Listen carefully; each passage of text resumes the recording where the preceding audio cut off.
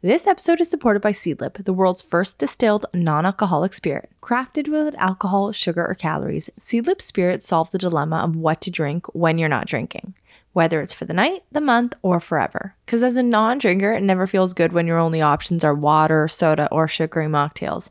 So now you can skip the booze without feeling left out when it comes to your social life. So whether you prefer punchy citrus flavors, aromatic spices, or savory herbs, Seedlip offers a drink for every type of drinker. It's crafted using bespoke process, including traditional copper distillation botanicals, and each of Seedlip's 3 variants, which are Spice 94, Garden 108, and Grove 42, are alcohol-free and have their own unique flavors, which pair so perfectly with just a splash of tonic. But they can also be used to make more complex cocktails, and you'll find those in the Seedlip cocktail book or on their Instagram account at Seedlip_NA. So head on over to seedlipdrinks.com or .ca and use the promo code ThisFamilyTree10 for 10% off your favorite non-alcoholic spirit. They're available in Canada and in the US and now at LCBO stores across Ontario. Again, that is seedlipdrinks.com and ThisFamilyTree10. Hello everyone, I'm Alex and I'm here with my husband Shane, and we are so glad that you could join us for Happy Hour on This Family Tree Podcast, episode 157. Happy New Year. Happy New Year, everybody. I'm hoping you're all, out of the slump from the partying, the eating, the drinking, the stress, the everything that the holidays come with. And we have a wicked episode for you today. And I'm very excited. I'm personally invested in this one because it's an interview with, I'm saying, a new friend, Travis Leneff. This is a model, an actor. He was on Shane's show in one of the coolest sketches. He played the dinosaur. Well, he wasn't the dinosaur. He was the puppeteer inside a very realistic dinosaur costume. He played a velociraptor. You got it. It looks like Jurassic Park, and there was 2 puppeteers. They had to switch in and out every 15 minutes because this thing got hot. But Travis was amazing and went above and beyond and was able to do things that I didn't think were. I never thought this sketch would actually come to life, and he brought it to life. Like, there was 2 puppeteers, but the other one had a bit of a back problem, so no shame in that. But Travis really brought it, and I'm eternally grateful for him. And Travis always brings it. You might have seen him bring it as a pit crew member on Canada's Drag Race. He was in that for a while, and we get into that in the interview. We get into authenticity because that's something I want to bring in this new year, showing up as yourself and whatever that is, because it's so important. And for his case, growing up as a gay kid in a small town in Canada, carving out an identity in that. You're going to love this. Travis is such a gem. And I will preface this by saying in the interview, there are lots of birds and possibly other animals every so often in the background. Like, he'll say something and all the birds will kind of like laugh at him. Yeah, he lives in like an animal sanctuary or something. Like, I don't know. Something. He's constantly around animals. Yeah, it's pretty funny, but I really hope you guys enjoy it because it is one that is very close to my heart. But Shane, let's get into it. Cheers, baby. Non-alcoholic cocktail for the night. We are doing Seedlip Sour. Let's taste this delicious beverage. Whew. Thought I'd keep the party going non-alcoholically. Yes, finally, a reprieve from alcohol, but not a reprieve from that relaxation feeling you get when you have a cocktail. Yeah, it feels fun. Yes. I'm feeling fun already. See, this is what the podcast does to me. I was feeling really tired and like kind of gloomy. It was a gray day. But I'm already feeling good again. Oh, good. Glad to hear it, Alex. So what, we're going to talk about, or you want to ask the question? You asked the question. You gave me you put your hand on your hip. You whipped your head around like, this is my podcast. Okay, you asked the question. No, I was waiting for you to ask. I was getting in my sassy, ready to answer pose. Well, what is a New Year's podcast, the first one of the new year, without asking the hack question of what is your resolution? And you know what? I don't think this is hack. I've realized too on Instagram, I love reading when people have been doing write-ups on their resolutions because it makes me think of some things that I hadn't thought of, that I hadn't considered. I was like, ooh, that's a great resolution, or ooh, that's a crappy resolution, like for me. Mm-hmm. And I actually find it very helpful. So who knows, Shane? Maybe somebody who's like struggling to find a resolution will find this helpful. But I want to break it down. Okay. So I want to go personal resolutions for each of us. And then I want to go relationship resolutions, like things that we could do as a team. And then I want you to, if you were me, choose a resolution or a goal that I should do, and I'm going to choose one for you. Not that we have to do them. We'll probably say F you to each other, but personal goals, Shane, I want to ask you about those. So you're turning 40 this year. We were kind of talking about it a couple days ago. And that ties in a lot to your New Year's resolutions, I know. So go over that. What do you want to do? Well, my resolution, as you said, are supercharged because I'm turning 40, and I put a lot of pressure on me to, by 40, have my life figured out to some extent. Because that is an important thing. Like, I read self-help books. I'm always trying to buy little gadgets and things to help me be more efficient. But it's hard to put all these hopes into practice. But being 40, to me, it's useful because I'm a procrastinator. But 40 is such a thing where in my mind, you have to have it figured out by 40. So since that's happening, I'm actually going to stick to my resolutions this year, probably in a way that I haven't before. So what are they? I want to take better care of my teeth. Right. I want to, because I find I'm inherently lazy. So I get bored.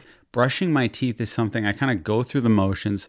So I bought a toothbrush that is normally $100. It was on sale for $50. I took that as a sign from the dental gods to get it together. Let's have whiter teeth. Should I get them whitened? Hold on. I want to say, if that was a sign from the dental gods to start taking care of your teeth, you getting this. So Shane bought this toothbrush yesterday. This morning, it stopped working. Shane, what kind of sign is that? Never give up. So I had to go and bring it back and replace the toothbrush. Anytime something's 50% off, there's a reason behind it. So I was suspicious. I'm waiting for mine to give out now. Yeah, because I bought Alex one too. It was kind of like a buy one, get one free in my book. Anytime I see something 50% off, I buy two of them. It's good. But Shane, get your teeth whitened if you want. Although, just do the Crest white strips. And I bought you a whitening thing. Because I find that when people go to get them whitened professionally, I know it's not one of your movies, Intolerable Cruelty with George Clooney and Catherine Zeta-Jones. Famously known as the worst Coen Brothers movie. Yeah. Hey, I like it, all right? There's an audience for everything. But he is a teeth whitener guy in that movie. Yeah. They're extreme. And I find that with a lot of people in real life, it's like they forget the natural white every time they go in, then they just get them this they'll go to a club and they just light up the damn place. Yeah, you're saying when you notice it, you don't notice so many people have had their teeth whitened. Correct. So it's like plastic surgery, anything. You only notice it when it's done in a way that might be a little extreme. So I'd like to get a natural look. For someone like you, you have, I'd say, great teeth genes. So you might say, don't do that, be like me. Because you have this theory, you throw on a white strip and it lasts you the whole year. Yeah.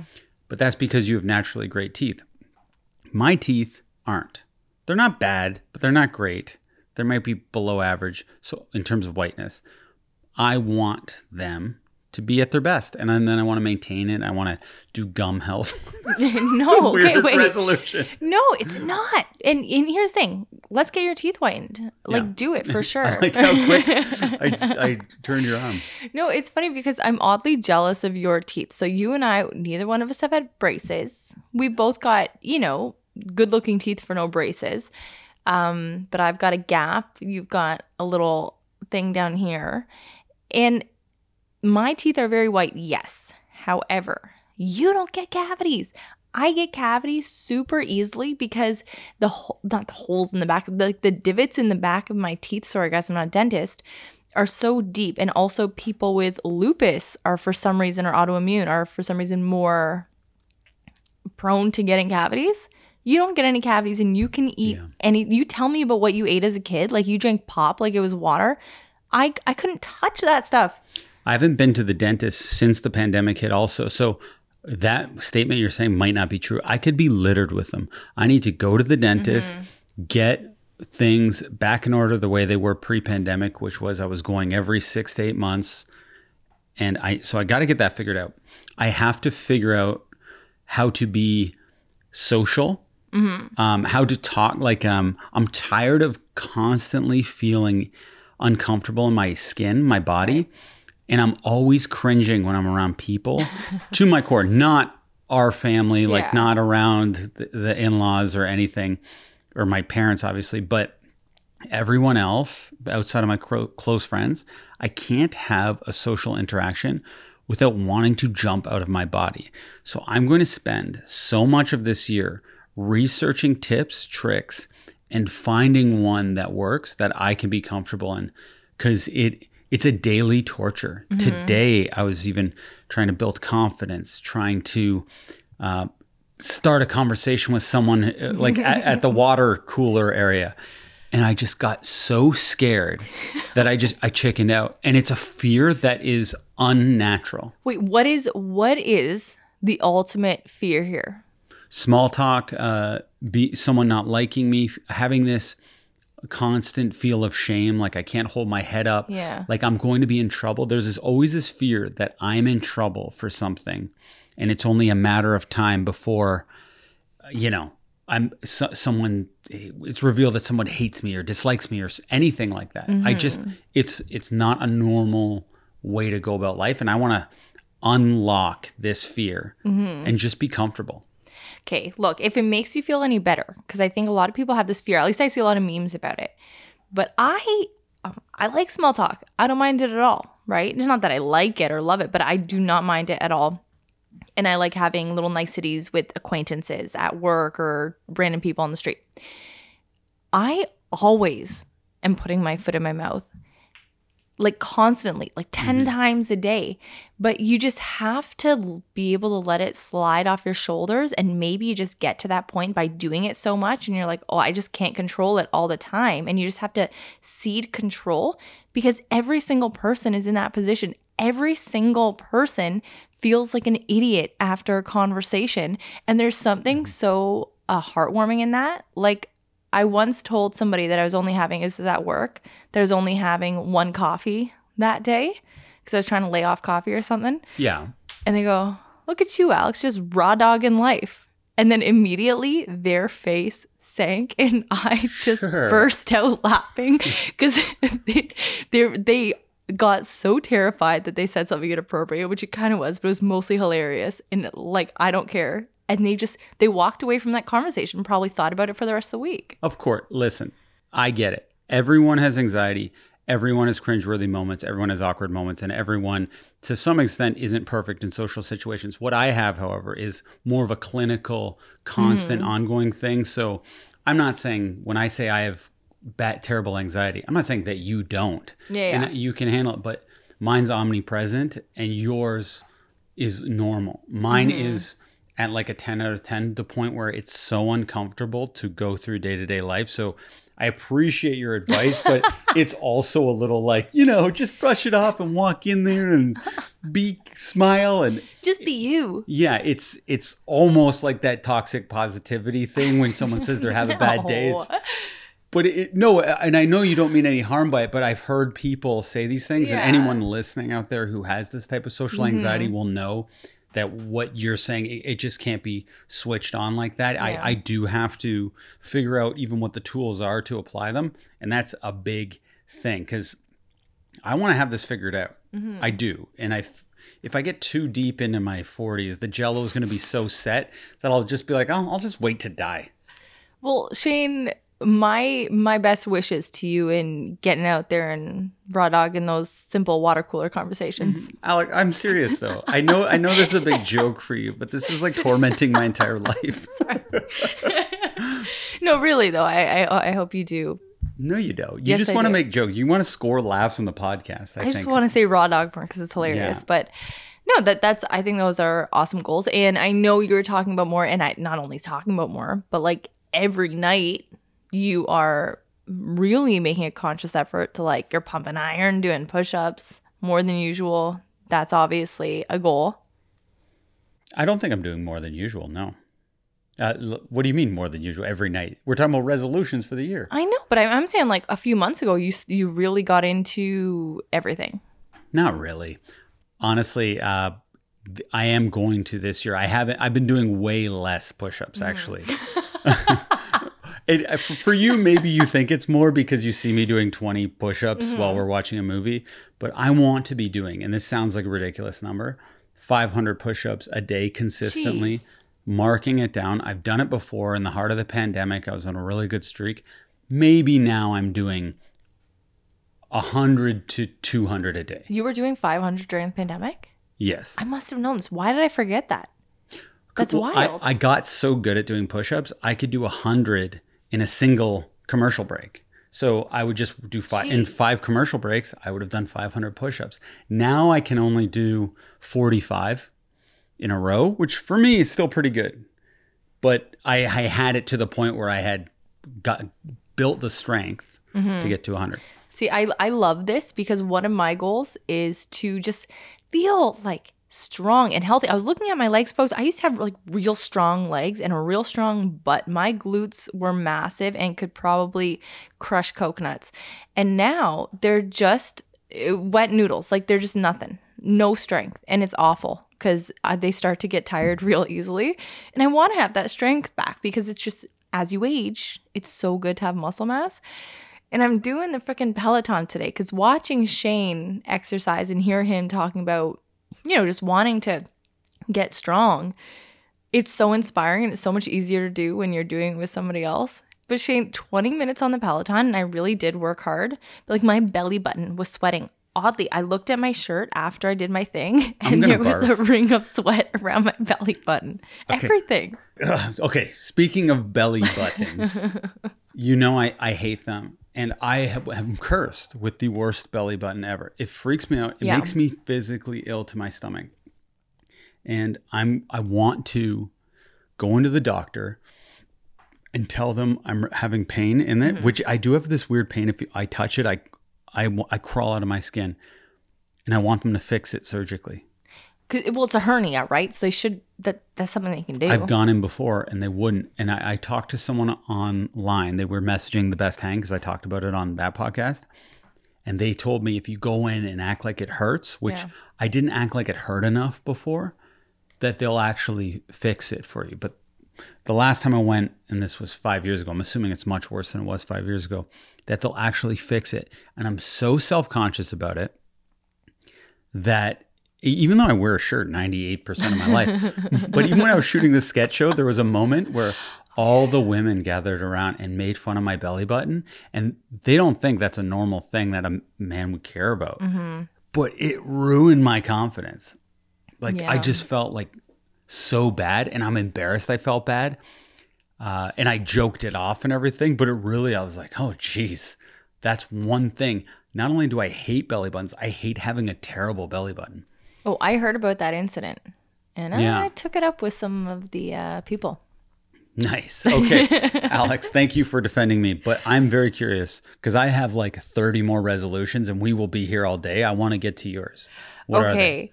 Well, getting strong and healthy, as I already said, your belly button sweat on the Peloton, whatever. I want to kill the game. I want to kill whatever I'm doing. And when I'm doing something, it's because I like it.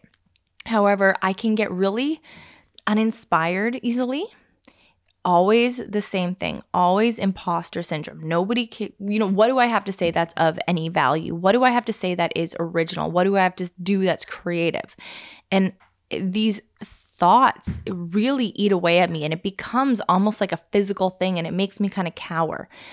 And I want to just banish that and really just focus on getting to the top of my game in everything that I'm doing, whether it's podcasting, content creation, teaching, whatever. Okay, so how are you going to do it? I don't know. And this is why I want to talk about it. Yeah, I was listening to a TikTok the other day, and this person was saying they were diagnosed with narcissism syndrome or something like that. It's worded. People know what I'm talking about. And he said the definition was when you come up with ideas like that or grandiose visions, but you don't have a plan, it's like you're just expecting the world to give these things to you because you throw them out, but you have to have a plan.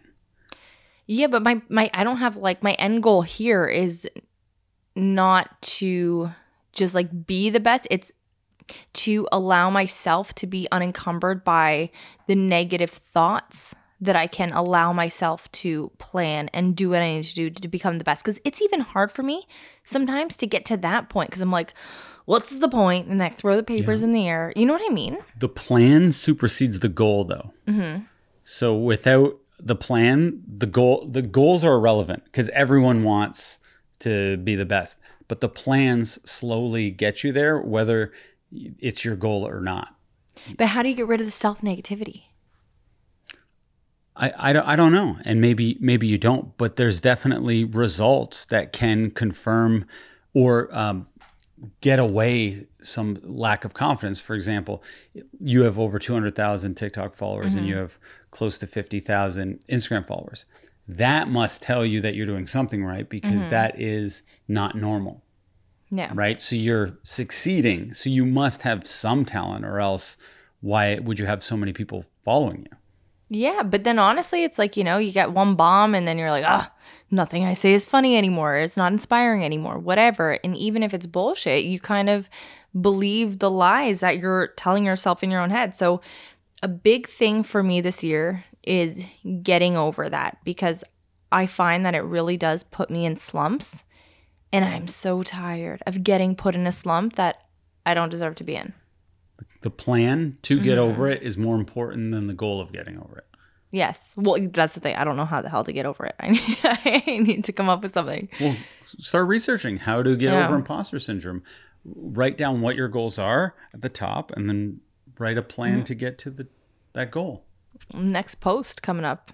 I'll do a post on that this week, just like for a little self-help thing there. Next, just getting out there more, putting myself in positions, and maybe this has a lot to do with that, but putting myself in positions where I'm doing more things that make me happy, whether it is putting myself out there more with you in our relationship, putting myself out there more in the community because I like helping out the community. It makes me feel good. Putting myself out more in like the mom community in Hamilton. I used to be so in it. When I had Lucy, I was so in it. I was doing stuff with moms, communicating with the moms like in my own town. And now, like when I had Betty, I did nothing because it was COVID and postpartum. So I had lost touch with that whole community. And now sometimes when I'm doing content creation, I just feel like I'm on this little lonely island.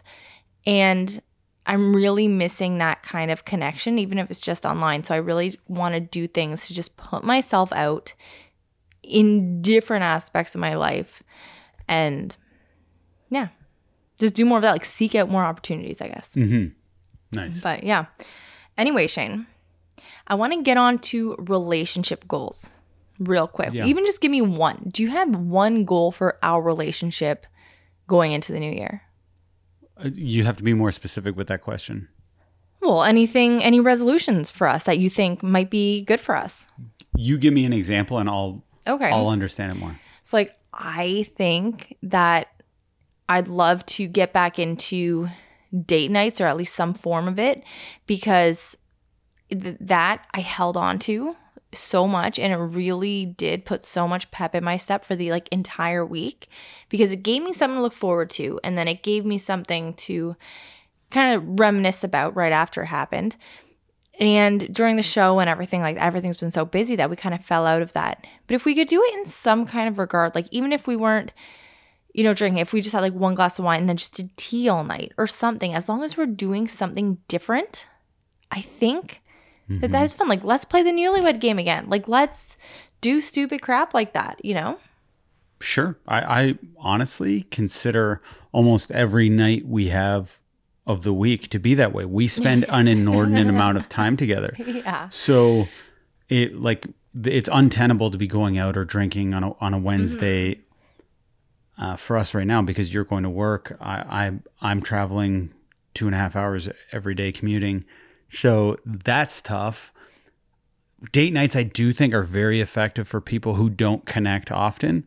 We're connecting every single night of the week. So if you want to play date night, like, or the newlywed game, let's say, you want to play that tonight, it's easy. You say the word, I'm doing it. You want to play Toe Jam and Earl, our video game? We can do that. It's very easy, right? So I'm a little confused of why you think it's so important, like we need to connect in that way, because for me, I'm like, we are. No, it's just out of the ordinary, like getting that fancy dinner and then or whatever. Just something out of the ordinary, like a little treat for ourselves, you know? We can do that anytime. That's the beauty of being adults. If you want me to order the keg to our house, let's do it.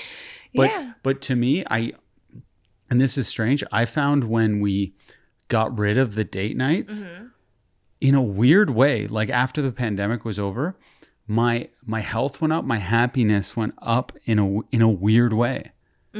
Because I just felt so much better physically, because it had this domino effect where, and maybe we were just doing the date night wrong. Like you're saying, it doesn't have to be drinking. Yeah. But we would eat a really heavy meal on the Wednesday. It was a beautiful meal.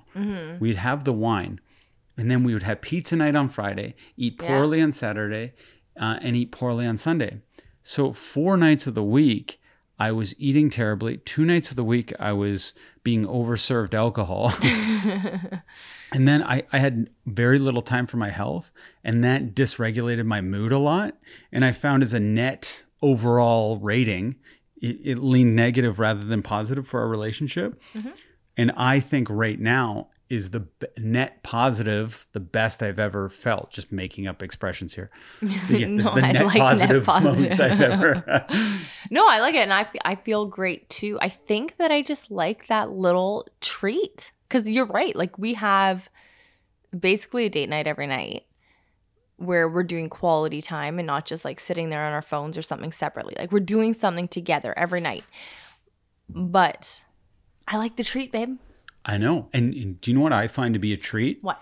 And this is almost a date night. And it sounds boring. I realize this. And I am getting older and more prone to boring things. Us reading together, sitting there and reading, I look forward to that as if it's a treat. And you may find it benign or banal or whatever. But to me, that's exciting. Yeah, but I want that to become a part of our like regular routine. So the point of the date night is reading something that's, Me too. Is something that's out of the routine. But if you have a date night once a week, that is part of the routine. Yeah, but it's not hopefully as frequent as reading or something. You know what I mean? So describe to me a perfect date night. Okay. So perfect date night, we get dinner from somewhere nice. Doesn't have to be super heavy, but we get dinner from somewhere nice. See, that throws me off. Not to interject so early, but that food is so unhealthy for me that I feel terrible the next day. I can't eat that much unhealthy food anymore. Well, then we just like we'll figure out a healthy spot. Like we can order something healthy from wherever. I don't want to eat healthy food. I want to eat tasty, normal food that's not 2,000 calories on a plate. Well, then I don't know, Shane. We'll work it out. We'll work something. Oh, don't get mad. I'm not mad. I'm just saying I find value in that and you're just like disregarding it completely. But I'm saying is detrimental to me. Well, I'm saying then we find a way to make it not detrimental. And I'm saying your solution isn't satisfactory to me. I'm saying work on me for a good solution, Shane. Work on you for a good solution. Okay. Work with me. Would it be unsatisfactory if I just got you a meal? No. Okay. What's the point of doing anything if you're going to do it alone? I'm with you. Okay. I'm feeding you. Here's the thing. What if same dinner? So like we do the meal like we do every night, right? Because we do have really beautiful meals every single night that we cook. Do one of those, 1 bottle of wine, and that's it. No, I can't. 1 glass of wine. I don't even know. I honestly, that does nothing for me. And I don't want to be a party pooper here at all. But I really like my relationship with alcohol being a more rare, special thing. And I do find that it has changed our health life. Like you and I both know that. Yeah. Oh, big time. For the last 8 months, we've been healthier than we ever have been. Yeah. And you're always commenting on it. And you're like, I don't know what it is. I know what it is. It was cutting out the date nights. And I really feel that. And by the way, if you are listening right now and you and your partner do not have a lot of time where you connect, you both have busy lives and you're like passing ships in the night or whatever the expression is, have a date night, have that bottle of wine, do whatever makes you happy, and it will be great for your relationship. For Alex and I, we work together, we live together. I work from home. I'm home 5 days of the week. You're home at 3 every day. We spend every night, all night together. So we're together all weekends together, day and night. We do not have a problem of lack of quality time together. Yeah. So the date night is, what's the word, superfluous? In the sense that all it does is it drags our, it gives us this dopamine, this unnecessary amount of dopamine, and we crash the next day. And I don't like the way our night goes the day after, I realized. Okay, well, look, I think that date nights, in the way that we've done it historically, comes down to a few things that separate it from other nights, which is like, you know, not being on our phones, like not really looking, checking messages, whatever, and doing something to maybe look nice for each other, or just like do something a little extra. You know what I mean? And that is what can make it a date night, with same food, tea instead of wine, anything. It's just like the things to really be present instead of freaking looking at our phone every commercial. Like, let's put our phones on the top shelf of the bookshelf. But the implication here is that we're still watching TV, and that's fine. No, I just said commercial. I didn't know what, like anything. Let's play a game. Let's sit there and listen to music and have our tea and chat, whatever. Love to. But let's put our phones away. Even like, it's not like phones are a huge issue anyway, but I loved that about date nights, how it was just solely focused on each other and nothing was going to take that attention away. And I think that's the ultimate thing that it comes down to. If we can take food and alcohol out of the mix, I'm so happy and grateful to do that. See, look, we're working on a solution. I agree. That was my only problem, was if it was alcohol or food related, because I find it throws my world off orbit. Well, there you go. Look, babe, what working together can do. Give me that high five. I like it. That was a real-time argument. Okay, Shane. Yeah. Do you have a couple or relationship goal or resolution? See, I thought we were going to make resolutions for the other person or something. Well, that was next. Okay, this is okay. Do I have a relationship? And this one doesn't have to be long like mine was. We don't have to get in a fight about it. No. Because I was honestly in this same, very aligned in a different way, just that I want to keep the habits that we have, the positive habits going. Yeah. And it's easy at this time of year to create kind of unhealthy habits. And, you know, for every person, what they consider unhealthy habit is unique and specific to them. For me, it's just being in a routine where you're still having lots of fun. You're still having lots of indulgences, but you're not just always going for that dopamine treat or that thing. Because I do find it like how we are always looking at our phones, or, you know, if I'm going in the pantry too much, I just want to have a right amount of indulgences in my life where it's not controlling me and not making my mood swing so much. I don't want to have 5 coffees in one day or be hungover so often. Things need to be special, and I want to have that in our life. And I think we've been doing a particularly good job of that the last 6 months.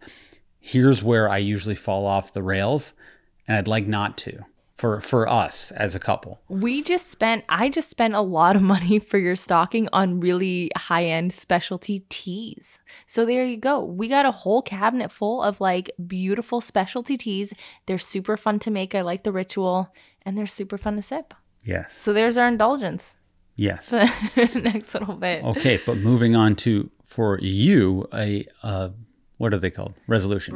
For you, if I had to make a resolution for you, it would be to not get so worked up at the kids' bedtime. And I know it's an annoying thing. And I am a little bit annoyed every time we put the kids to bed. But it's also a happy time because the kids are in bed. You and I get to have that quality time.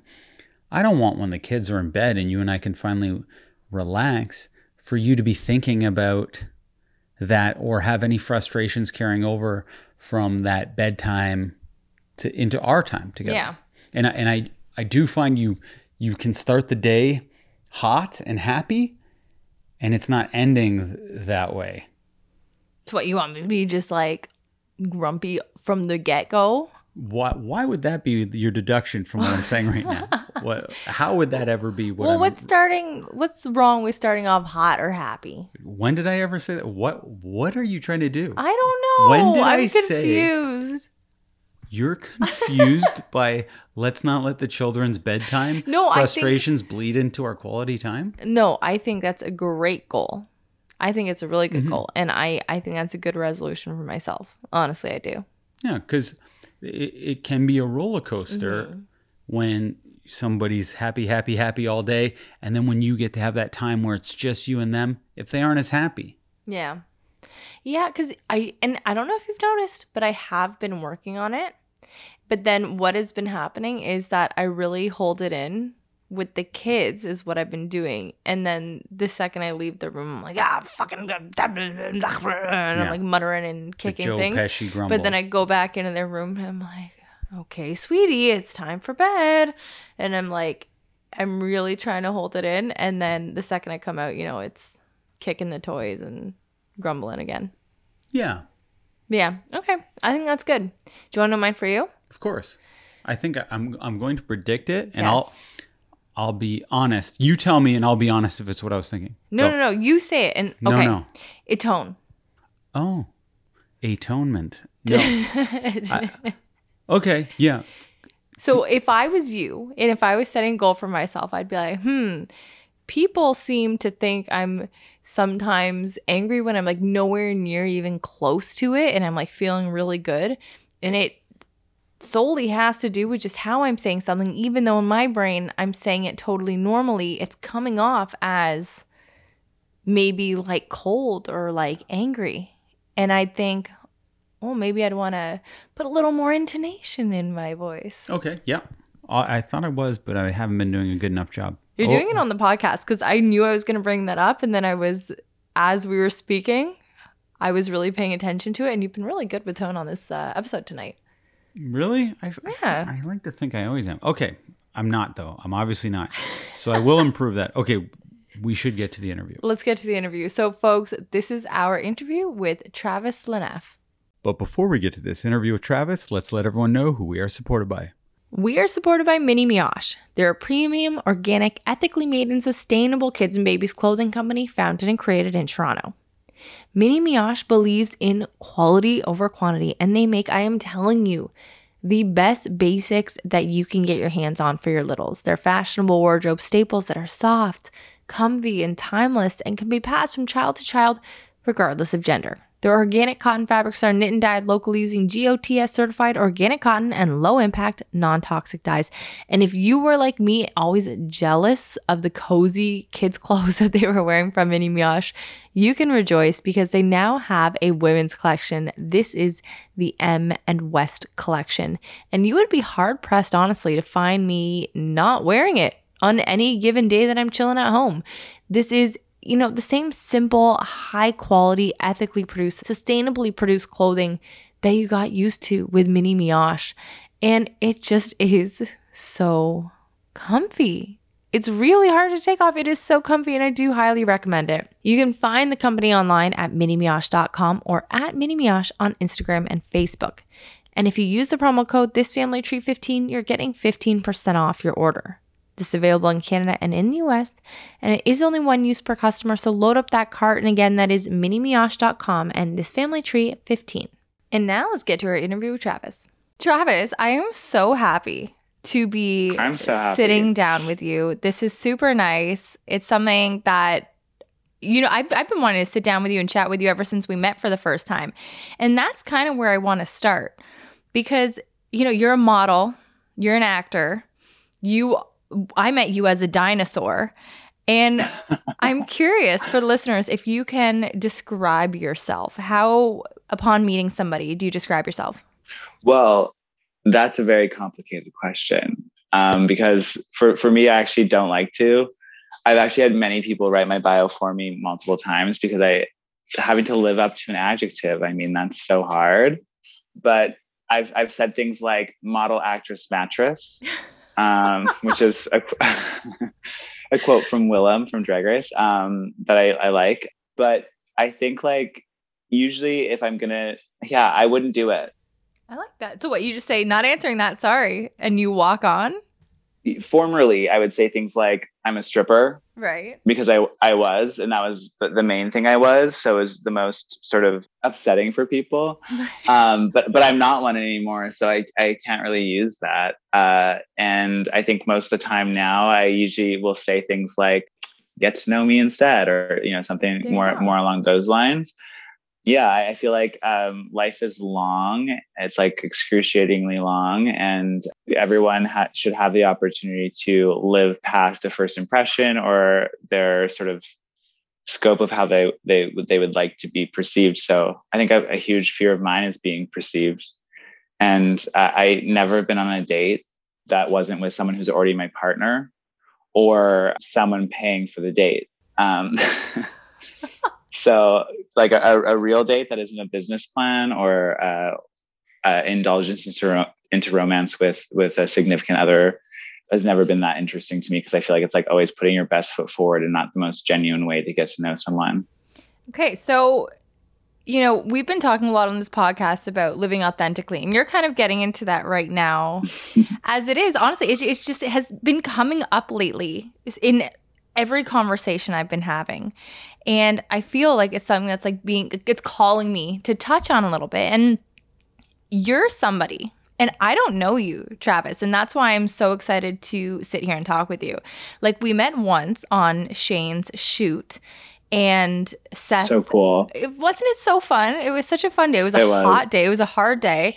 But your partner, Seth, he does hands-on exotics, and there's a big dinosaur that's like super expensive. Shane needed it to fight in a scene, and Travis was inside this like 250-pound dinosaur suit.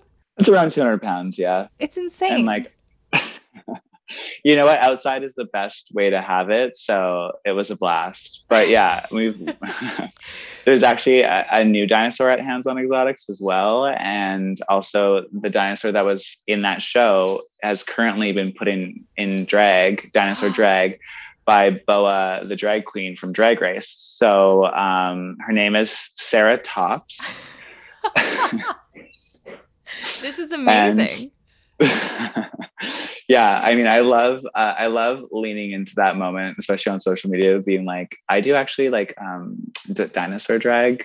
That is, no, that's incredible. That is incredible. And like chatting with you guys that day, I just got such like a warm, fuzzy feeling. I was like, all right, you're both super welcoming, super nice, super chatty. And I love all those qualities in a person, because it just makes it easier when the person you're talking with is just nice. And then you guys were going from doing like dinosaur film shoot with us in a canyon to like going and dressing up and going to a horse show in the US the next day. And it sounded super chaotic and amazing. And ever since then, I follow you on Instagram, and it's like hot photo after like spicy photo where you're mostly naked. And I'm like, I open my Instagram at work and I'm like, oh, there's Travis again. I got to hide this. But you are somebody who seems to exude so much confidence. And I look at you and I'm like, oh my God, like I'm at a place in my life I'll be 34 in March. And I'm finally feeling like I got a hold on me. And I'm finally feeling like I'm happy with this and I'm good with this and I'm confident in this. But you seem like somebody who just has that inherently. And I'm curious if that's always been the case, or if you came into that. Yeah, again, great question. That's a complicated one. I think like my mom is super cool. I've looked up to her my whole life for reasons like that. I think she like just has this like inner, I don't really know what the word would be, like virtuousness, but it's not related to anything like a typical necessarily like moral compass or like societal norm. There's just like a level of like just care and being herself and caring for other people. So there was that. I would not say I'm as proficient at or good at what she is, and like I just look up to her. But I think also a lot of it was just no choice. Like I grew up in like a very small town that is full of like religious cults and things like that. So in Ontario? In British Columbia. Oh, okay. And so a lot of people just were very physically violent towards me and stuff like that. So it gave me like very different options for how to exist. There's also no like queer youth group or city really near me. There was no protection from adults either because they carry the same values. So the only way I could really fight back was how I acted or looked in the face of those things, which was usually like very loud and aggressive. There's birds behind me, so you might hear them. Uh, there's a Canadian film director named Bruce LaBruce, and he sort of, I don't actually say the word because it's like got such a negative connotation, but probably would be like worthy of like upset, and that's why they used it. But they said, I think it was like queer terrorism or something like that, like just putting gayness and queerness in people's face aggressively, because especially like people that live a more heterosexual or sort of cisgendered life don't realize how much those expectations play in our face aggressively because of like, you know, like it's not like something that just like necessarily just suddenly happened. It's like an awareness that we're aware of so young. And I think about people like my nieces, and I remember my one niece when she was getting older, I always had told her I had boyfriends and things like that, even if I didn't have one, just to sort of make it normal. And then when it came to her asking me about marriage, like, would you marry a woman? And I said, maybe, but probably not. I'll probably marry a man if I marry anyone, but I probably won't get married at all. And she was just like, can you do that? And I was just like, this is this kid that's known, you know, forever that I've had boyfriends. So like, why couldn't I do that? And I was like, oh yeah, like Disney is a man and a woman. And like, this is a man, like, this is just so the norms. Like, can he do that is like a very real question, because I've never seen it. Is that possible? Maybe it is, but I've never seen it. And I think that's sort of, you know, the truth of how one grows up or whatever. And then with, you know, then the opposite end of the spectrum where I want to live would be that version that I was sort of mentioning or quoting from Bruce LaBruce. So I like to live somewhere in the middle where I can be like, hey, like the Claremont twins can be in thongs and fresh out of prison selling a cute shirt. I love it. Can me and my partner also have like a butt crack or something? But just to sort of explain, actually, sorry, I'm prattling on. But no, it's good. Polarism of how I live is working in fashion and modeling and things like that. People were definitely not okay with me. Mm-hmm. In fact, I heard like many things, especially early on, like that my voice was too gay, that I'd have to change that if I ever wanted to book, that I couldn't, you know, groom myself certain ways. I had to grow a beard. I shouldn't dress this way or wear that, even in public, just because of perception and things like that. As things went along, and as I just began, as you might want to call it confidence or arrogance, being an Aries, whatever it is, I just lived on the same way, because I just have never felt like I can do anything but be my authentic self. Where I can't. There's this level of itch that if I don't scratch, which is being myself, it's just like I can't do it. And you know, things started to change culturally, and then I did Drag Race with my now partner, who I met on Drag Race, which is quite funny and fun. I started to get more notoriety, and I switched my agency because I didn't feel like they understood what I was trying to do, and they were happy about it because like financially that sounds great, but then they weren't like understanding how to book me.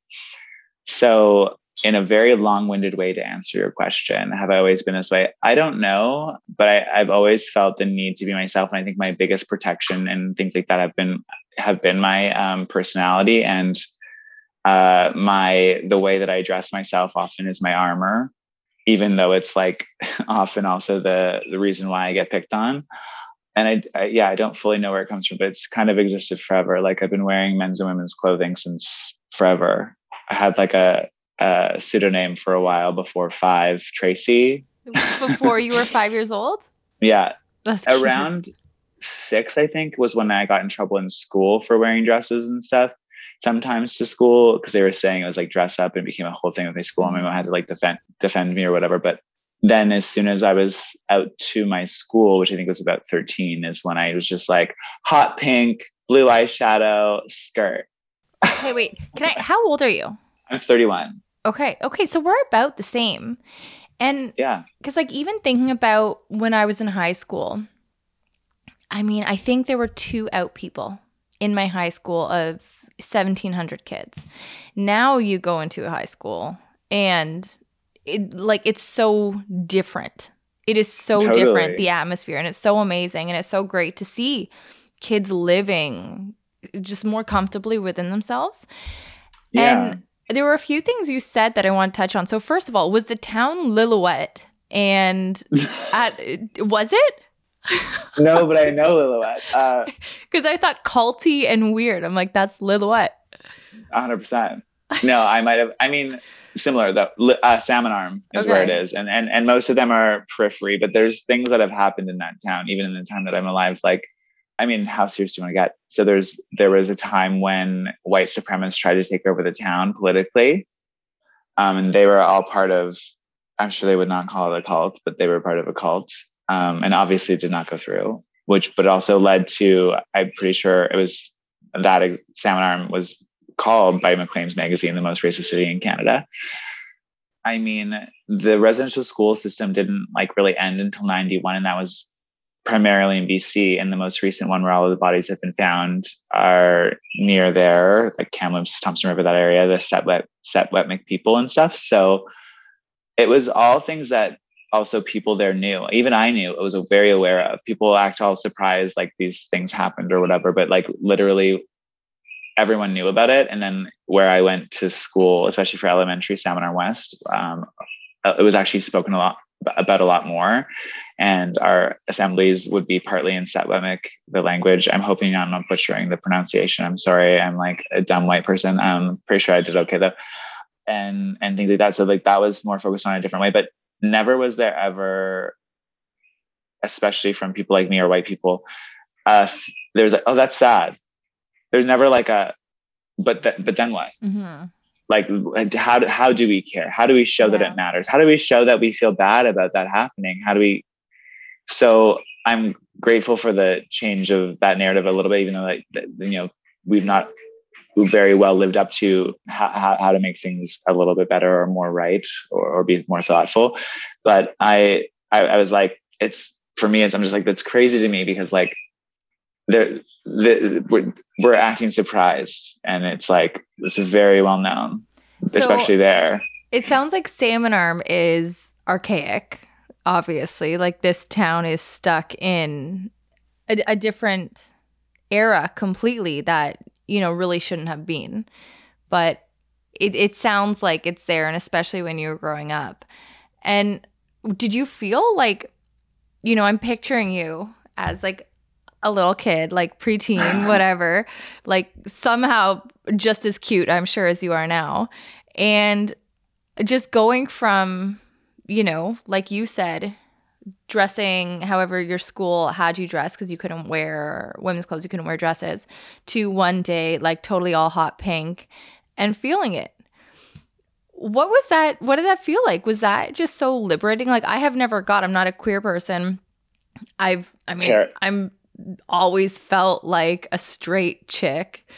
So I've never had this intense moment of like self-realization in that way. I have had moments of it in motherhood, but it's been different. So I'm curious about that.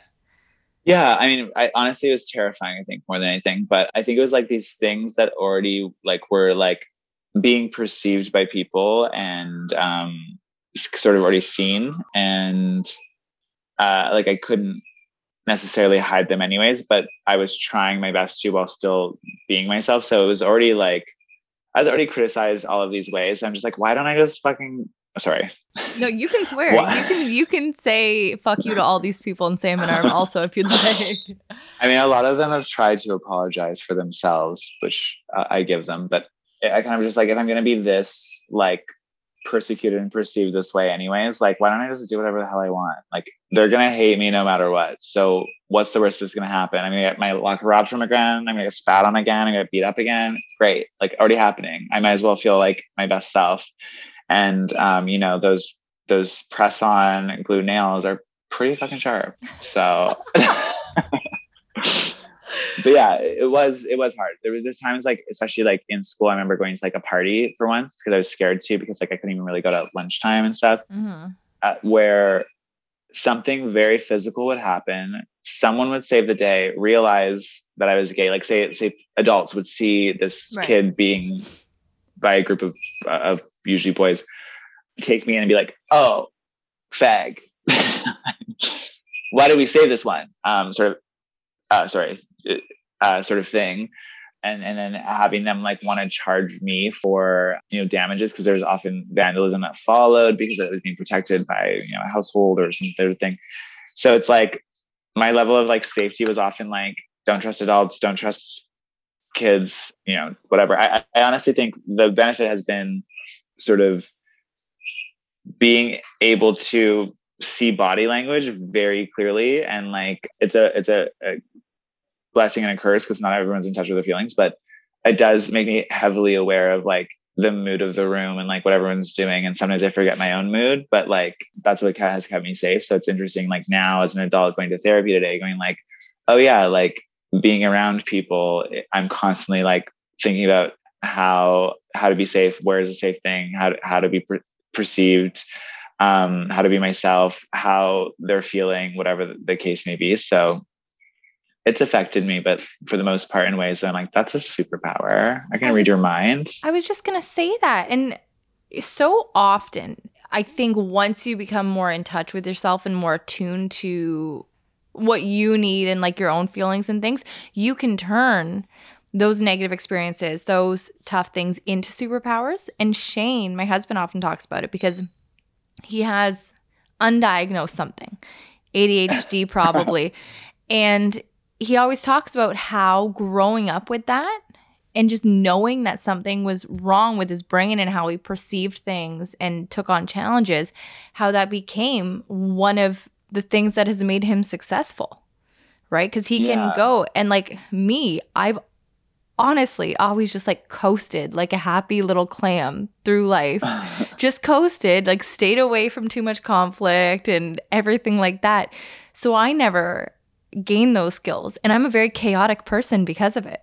I'm disorganized. I'm flustered. I'm all over the place. And I wish I had that kind of superpower, but I had nothing to like propel me to learn it. Do you know what I mean? I mean, I think you're so special that I know what you're saying about in terms of like the one thing, but I think you're very special and you have many superpowers. I hear what you're saying for sure. I think like it's to be honest, like what, as you were saying it, what I was truly thinking about was like, I think for a young person, it takes someone really seeing them and valuing it. And it's actually, possibly impossible, but definitely very hard to do on your own. And to have someone actually see you and like recognize these qualities or not look at those qualities as like the thing that a lot of times like adults would say to me were things like, if you do you feel like you would have this reaction if you didn't dress this way though? Do you feel like you're not adding to the conflicts by acting this way? And I'm just like, acting this way, like my speech is acting too much for my existence to like be safe. Like it's that, intrusive. So, but then to have, the few people that saw me, and honestly, like, again, my mother, I was so lucky to have her because I'm like, for some reason, I'm emotional. I told you, watch out for this. She was like, you're a basket case. You're never leaving the house. Like, like I'm worried about you. And I was just like, how do I leave the house? Like, what am I going to do?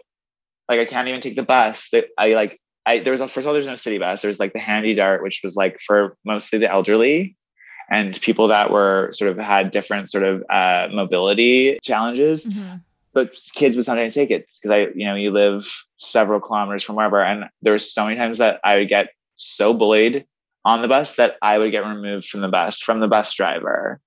And so like, I was like, what am I supposed to do? Is like, and I like cried and being like, I'm just going to move in with Aunt Cheryl in Vancouver. I can't do this anymore.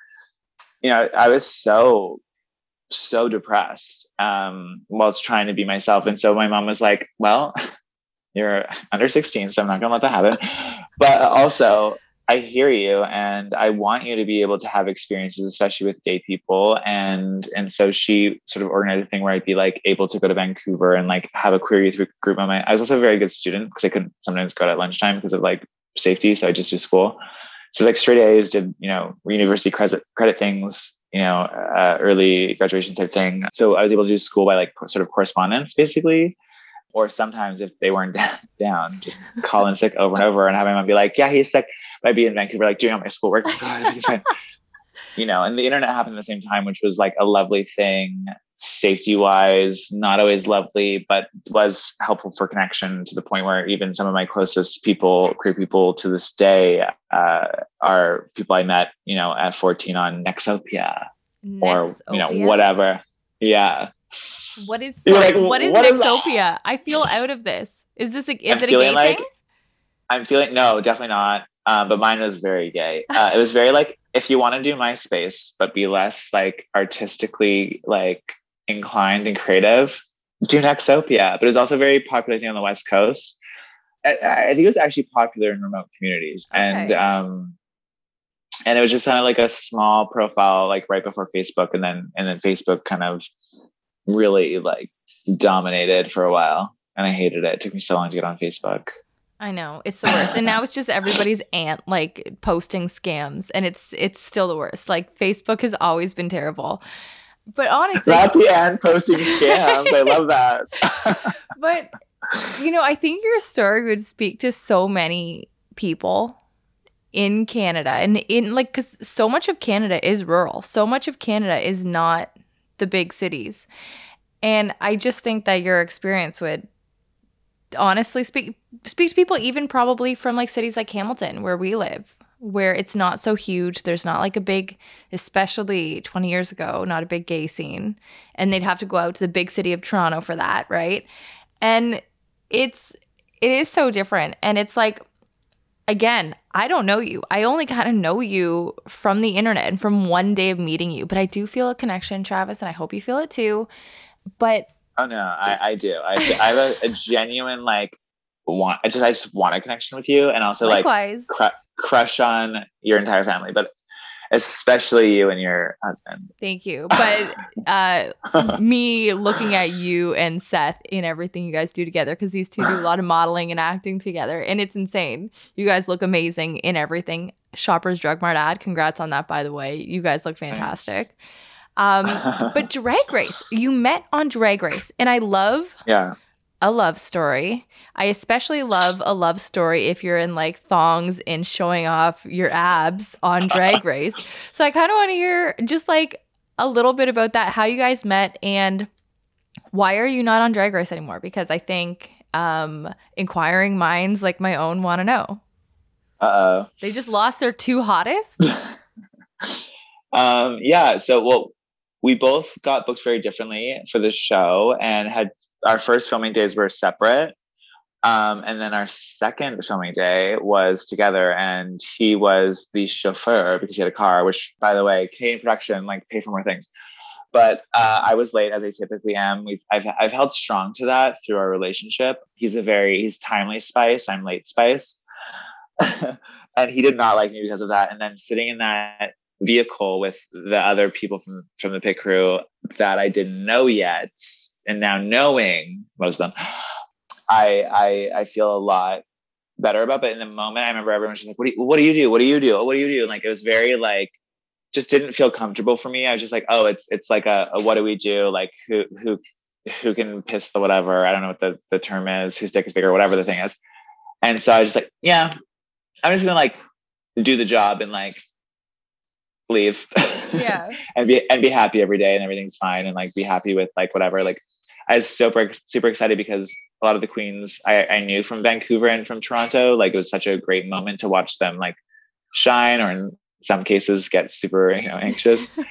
And then on the flip side, I knew Brooklyn for many, many years, Brooklyn Heights. I knew Jeffrey Boyer Chapman since I was like 16. He specifically like came to my dressing room to like say hello and stuff. I've looked up to him as well because he started in modeling as well in Vancouver, and then moved into acting and different things like that. And then Stacey McKenzie, I mean, I'd just been to her birthday. So I was like, wow, this is like such a fun opportunity. And the main producer who switched after season 1, which might have something to do with why the pit crew's not there, but was also someone I really respect and look up to. He did the Housewives of Vancouver and Toronto, and every time I get sad, I like watch the Real Housewives of Vancouver because of the B-roll. Like, there's so much beautiful Vancouver B-roll.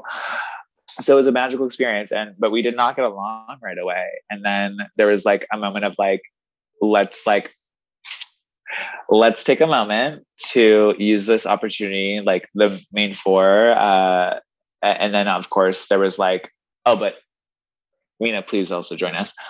Let's use this as a moment. Let's use this as a media moment. And I had like, fortunately, like different little connections to different like queer publications like Out Magazine and things like that to start promoting us. Yo Homo, which is like a blog website for queer events and queer media in general, and like different things like that. And then also separately our own things to sort of make sort of identities and stuff like that.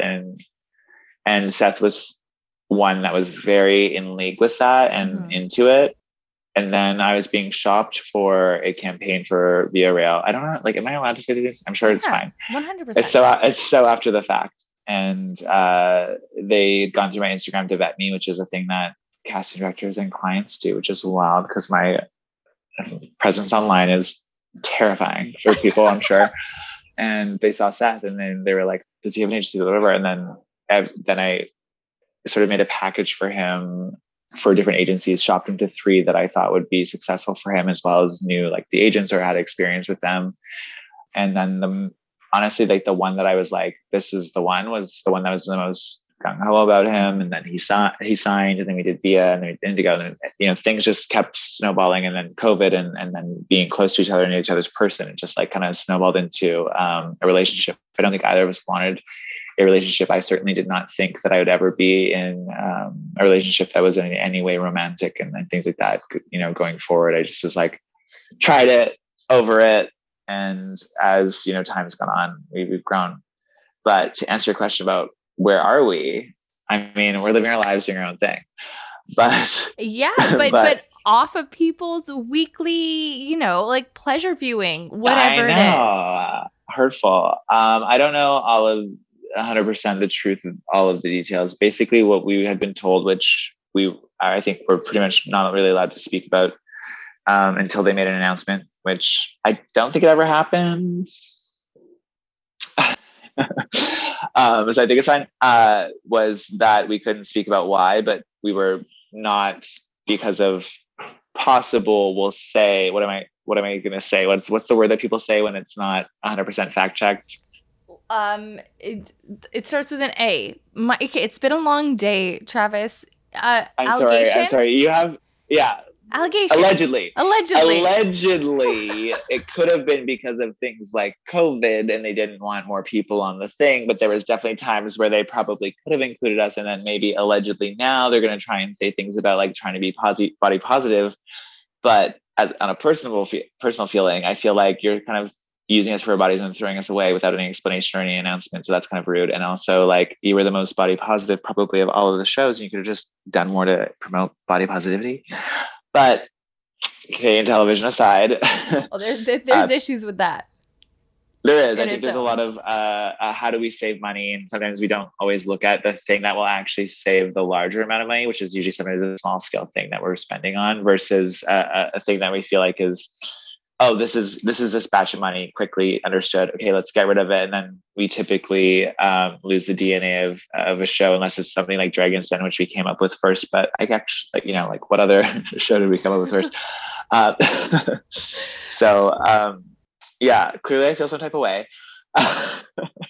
All right, Travis, we are going to take a quick break and let our listeners know who we're supported by. We are supported by True Earth, and if you listen to the podcast, you know that Shane and I have been trying to reduce our environmental footprints. One way we're doing this is by essentially just introducing True Earth into our life. It's a company that makes, just a slew of household products in a sustainable and ethical way that allows us to reduce our environmental footprint. The first step we took was trying to eliminate single-use plastics. So I'm looking at all my spray things for my cleaners, the big jugs of laundry detergent, out with those and in with these True Earth soluble strips. So it's detergent and counter cleaners that they come in these pre-measured strips that you just rip apart, put them in the machine. They are so easy. And the best part is that there's no plastic. And because the packaging is so compact, it just comes in this little piece of cardboard, it makes, in our case, our laundry room so tidy. It takes up no space, and we actually have 3 years worth of laundry detergent sitting on our counter, and I think it takes 5 inches of space less. It's amazing. And as a family with kids who have really sensitive skin, we usually go for the baby detergent for them because it's fragrance free, it's gentle on everybody's skin, and it's still so tough on dirt. So our clothes come out smelling amazing and super clean. They also just came out with a fabric softener, which I gotta say I wasn't using prior to this. I didn't use fabric softener like my parents did. But now, I cannot stop. I really love the difference it makes. So check out True Earth detergent at true.earth and use the promo code ThisFamilyTree10 to get 10% off your order. You're going to love this product. Take my word for it. And again, that is true.earth and ThisFamilyTree10. We are also supported by the Miku Pro Smart Baby Monitor. This is, I am telling you, the most accurate sleep and breathing monitor that I have ever use. I'd be hard pressed for anybody to come to me with a better monitor. I honestly wouldn't believe you. One of my favorite things about it is that there is no physical contact with your baby because they use this military grade technology. It's called sensor fusion. But when you see the Owlet, the Nana, all these little things, often your baby has to wear some kind of device. There is none with the Miku, and it really is. There's demonstrations of it online where people are doing tests and whatnot. It's the fastest reacting one. So with Betty, I actually got an amazing, better sleep in postpartum than I did with Lucy, solely because I was able to sleep when the baby was sleeping because I knew my monitor was there backing me up. I spent less time watching the monitor to see her chest go up and down because I really depended on it and I really trusted it. Plus, it uses crypto security, which means there's no hacking, which is always, one of those weird but very real fears that you can have with a wireless smart monitor. The Miku Pro works with your phone to alert you of changes to your baby's vitals and nursery conditions. And it's got amazing HD photo and video, great night vision, custom dual Ole Wolf speakers, a 2-way microphone, and it then plays, beautiful sleep sounds and lullabies. I like Durban waves at midnight or whatever it's called. And it allows you to talk to and comfort your babies. So check it out at mikucare.com. And if you use the promo code FamilyTree10, you're going to get 10% off. That's a big deal on a big ticket item. This is for the US only, but again, that is mikucare.com and FamilyTree10. And now let's get back to the conversation. Well, you should. Honestly, you should. And I mean, if they're throwing in COVID policy, doesn't it help that 2 of the pit crew are dating? So you're essentially just one person. Have a 2-man pit crew. It makes sense to me. Put me in production. Yeah. Well, and during COVID, let's look at every other season. How do they include pit crew? Oh, doing green screen things separately from the queens. Doing there were options that were not looked at. People were busy and stressed. Let's give them that. You're kind. But yeah, it's been an interesting moment. I'm such a fan of the show. Also, I've literally also been watching since season 1. I was super young. And I got to meet Nina Flowers when they won. I got to meet Tyra Sanchez and hang out with her downstairs while she painted on with wig glue, tears, and then did one of my favorite Beyonce songs / music videos, Why Don't You Love Me, at Celebrities Nightclub. I was definitely underage. I think still at that point, probably 17. So sorry to whoever let me in, but that's also one of the best music videos out there. Oh, it's so good. And everyone's I'm like, do you know Why Don't You Love Me? And people are like, what? I'm like, oh, that's that video kills me every single time I see it. It's beautiful. I like the head moment, where she's like, no, no, no. Yeah, I feel it so deeply. So, okay. So you guys are honestly, like, you're all over the place. Your Instagram account is honestly a treat. Like, it's a colorful, naked treat. And I highly recommend everybody go and check it out and support you in that. And, you know, you're so out there publicly and you do so much. Like, you've got your hand in 100 little pots, including exotic animals, and like showing up at fun parties and dressing amazingly. Like, I don't even know what you are. You're like some beautiful alien from another planet that is just down here to party and make friends. And I love it so much. And, you know, you and I were talking on the phone yesterday, kind of in prep for this. And we're talking about something that you have been advocating for a few years, which I think is so beautiful and such a part of you. But it's, you know, it's got a different tone than everything we've kind of touched on so far. And that's your status as an HIV positive person. And I do want to get into that a little bit. And I'd like to start off with just, like, we don't have to get into anything about, you know, the inception of it, but I want to know the emotion when you found out. And it's so different. Like, I have chronic illness and it's so different than my chronic illness. But I know the experience of getting diagnosed with a lifelong thing, and it's scary and you have so many questions. And I was like 21 and a doctor made me cry in the hospital because they had no bedside manner. And I was just like, I ran out of their office crying. And it's so hard. And I'm curious your emotional journey, I guess. Well, first of all, thank you for sharing that with me. I actually was not aware, and like, that's so special. Thank you for sharing that. Oh. I will ask you more about that if I may at some point. Absolutely. We're friends, Travis. So you can ask me anything. we can kiki. Yes. My reaction. So well, I think the prior part of being diagnosed was very disturbing because of like you know, a lot of times you hear like sort of a congratulatory response when you're negative. So you're just, it sort of makes you scared of the possibility of a negative result. So then you get scared to even go get tested, which I think is a huge thing that people don't think about, you know, speaking about bedside manner. And then on top of that, I had been on the post-exposure package once. What is that? Okay. I'm going to remind you, in this conversation, I have always been a very straight chick. So I don't, and this is how stupid and ignorant I am in some of these things. Like, I don't know what that is. I barely know the difference between HIV and AIDS. Like, you're breaking this down for an idiot, Travis. Okay. Keep that in mind. You're definitely not an idiot. I will say though, on that note, not to come for you, but I think the way that things have been perceived in the past with this illness, or whatever you want to say, is that it's a gay disease, or we've marketed it a certain way, and which is why the COVID vaccine was so incredibly fast. And then with HIV, it's not been as fast. And obviously there's been a lot of like, especially recent jumps, and people often want to like sort of say COVID is what has helped those jumps happen. But actually the vaccine for COVID came from HIV research. So really you just didn't care about gay people, or perceived that, because also if you look at statistically globally, like the people infected and also the people that are on the rise for infection right now aren't necessarily gay people, and not necessarily men all the time. So it's like there's a lot of people affected that probably would surprise you, which probably for people that don't fit into the norm. Like, I have a gay male community to lean into about my status, and probably a lot of people feel outside of that.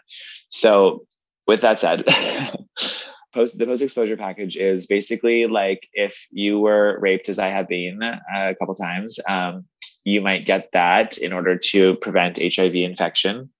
Or if you knew that something happened with someone and you were concerned you could take it, you might have to work out getting Trillium last minute, or there'll be a way to find access, hopefully.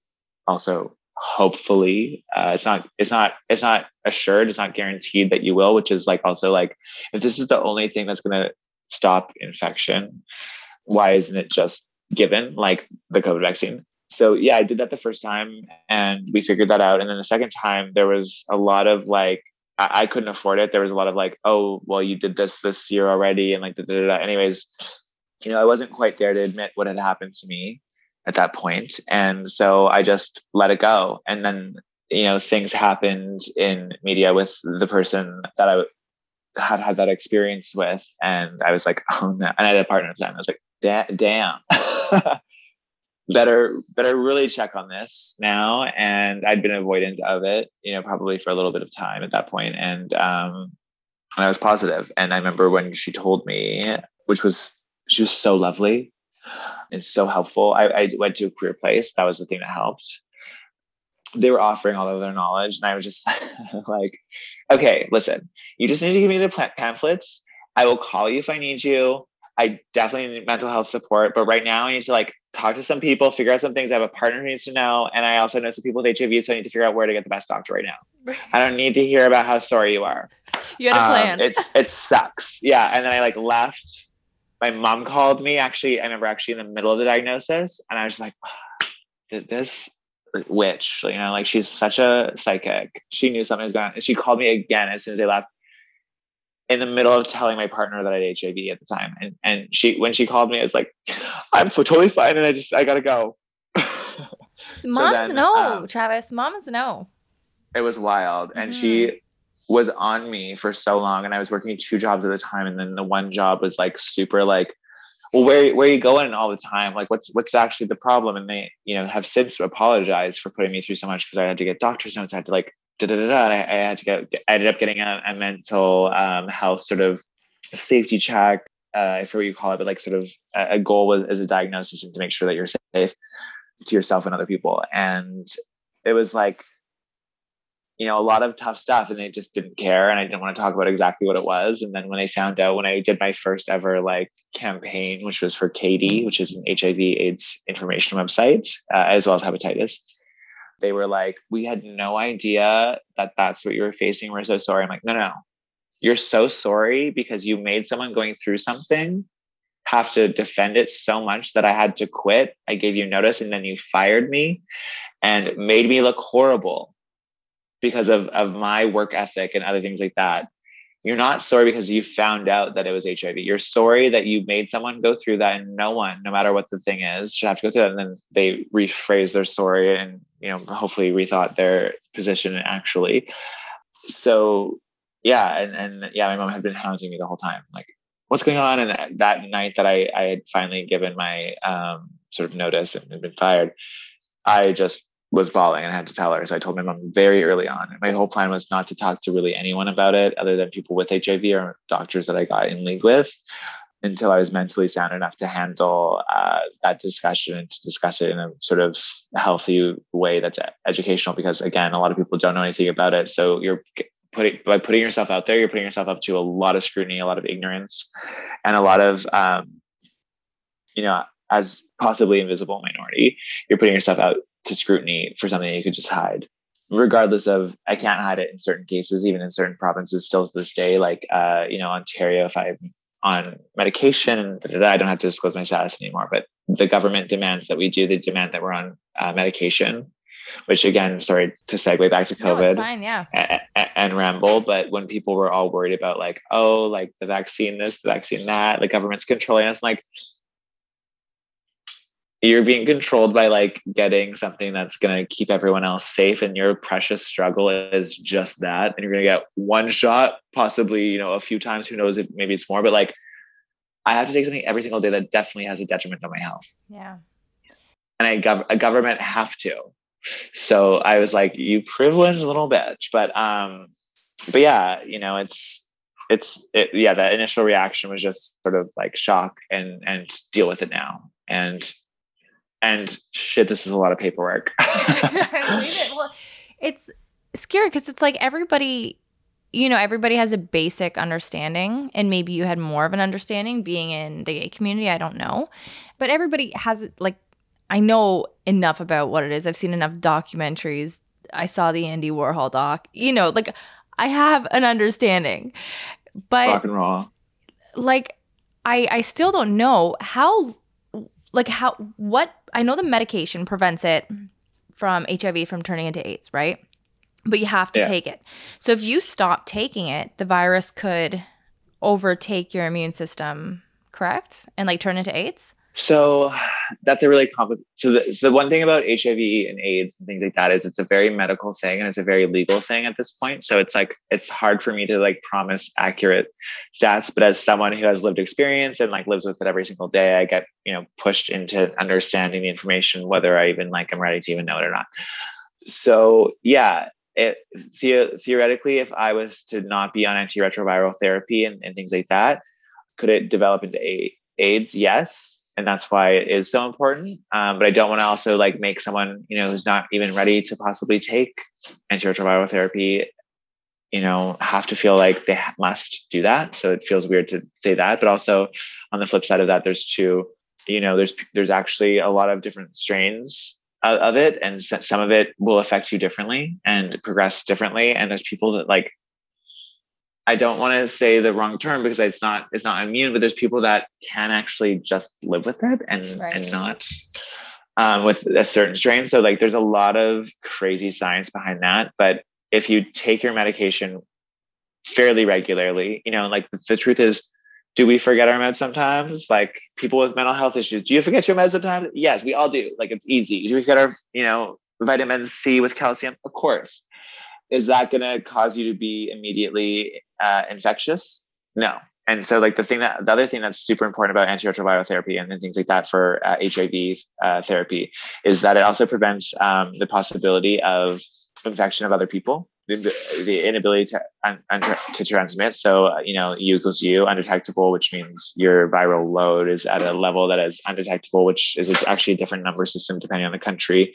And then there's the true, which is, sort of target not found, like completely unable to even see it in your system, means untransmittable. So you're unable to transmit the virus.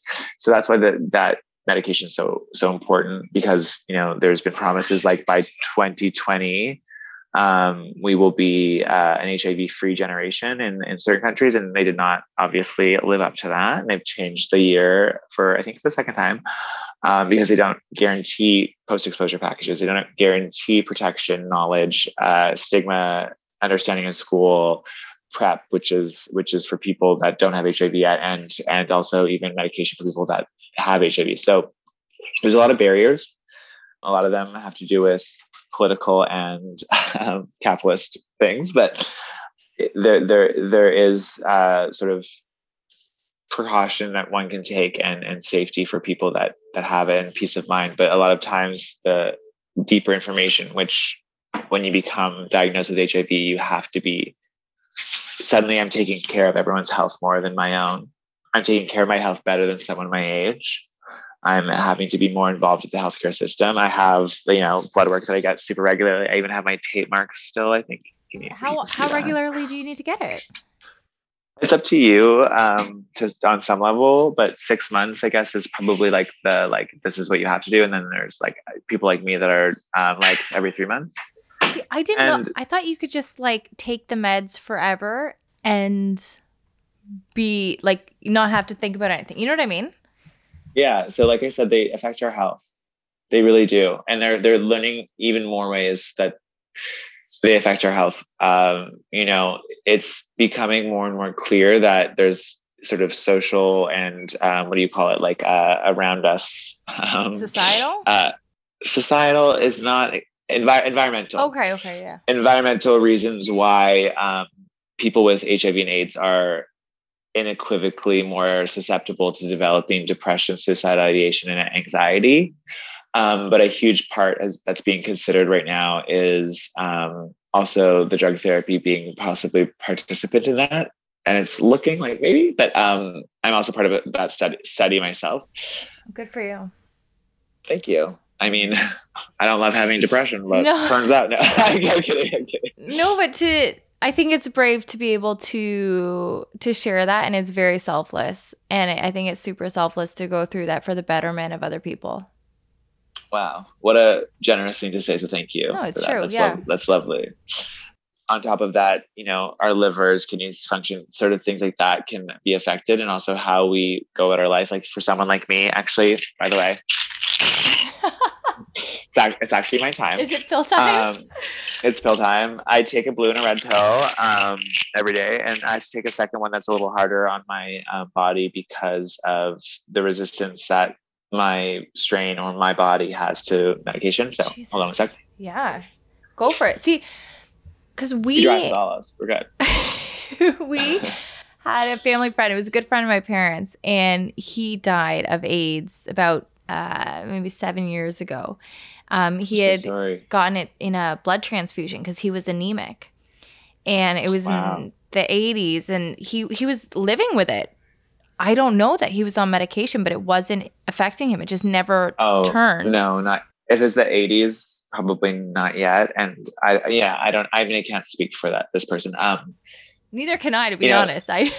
Yeah, well, exactly sure. Drug therapy came in late, and it made people very unwell at first, very unwell.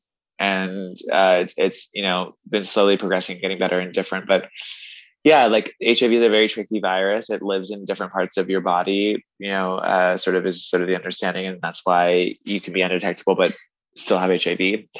But there's also been people now cured of HIV. So that's hopeful. I doubt it'll happen in my lifetime, but I feel pretty good about being paused. And with that in mind too, a huge thing about HIV/AIDS differentiation and why it's helpful to be on medication, but also monitored by doctors, is that we get tested so regularly for not only our HIV levels, which is, the government concern moment, but also for our liver, our kidneys, our, all these different things. So we actually have a closer relationship to healthcare and a more comfortable relationship being like, I got this red thing. And I am not kidding you. Early on in Seth and I, whatever you want to call it, dating, I would not call it that. But we were working out, and then there's something on my back. And I saw it in the mirror, and I was just like, "Hey, what is that?" He's like, "I don't know. It looks like a little bit of a rash." And I was just like, "No." And I took pictures of it, sent to my doctor, and he's like, "Yeah, you have shingles." Oh, shit. I'm sending you the prescription, but also come in and we'll make sure that it is shingles. But let's just start you on this, and then I've had it unfortunately multiple times since. Well, I guess only one other time since, but yeah, twice is enough for one lifetime. Shingles is awful. Yeah, it was wild. I couldn't have been around your kids or possibly pregnant you, and I always want to be around you, especially pregnant. But I can hold something. I can give you a hot flash or whatever you call it, when you're get up. Not hot flash, sorry, the other thing. When you get all like a cool down for when I'm getting hot. Yeah. Is that what I'm into? Yeah. That? I can also find the nearest bathroom for you when they're deciding to punch you in the bladder and stuff. I still need that. That's the one thing that happens after you have kids. I need to know the bathrooms in a place ASAP.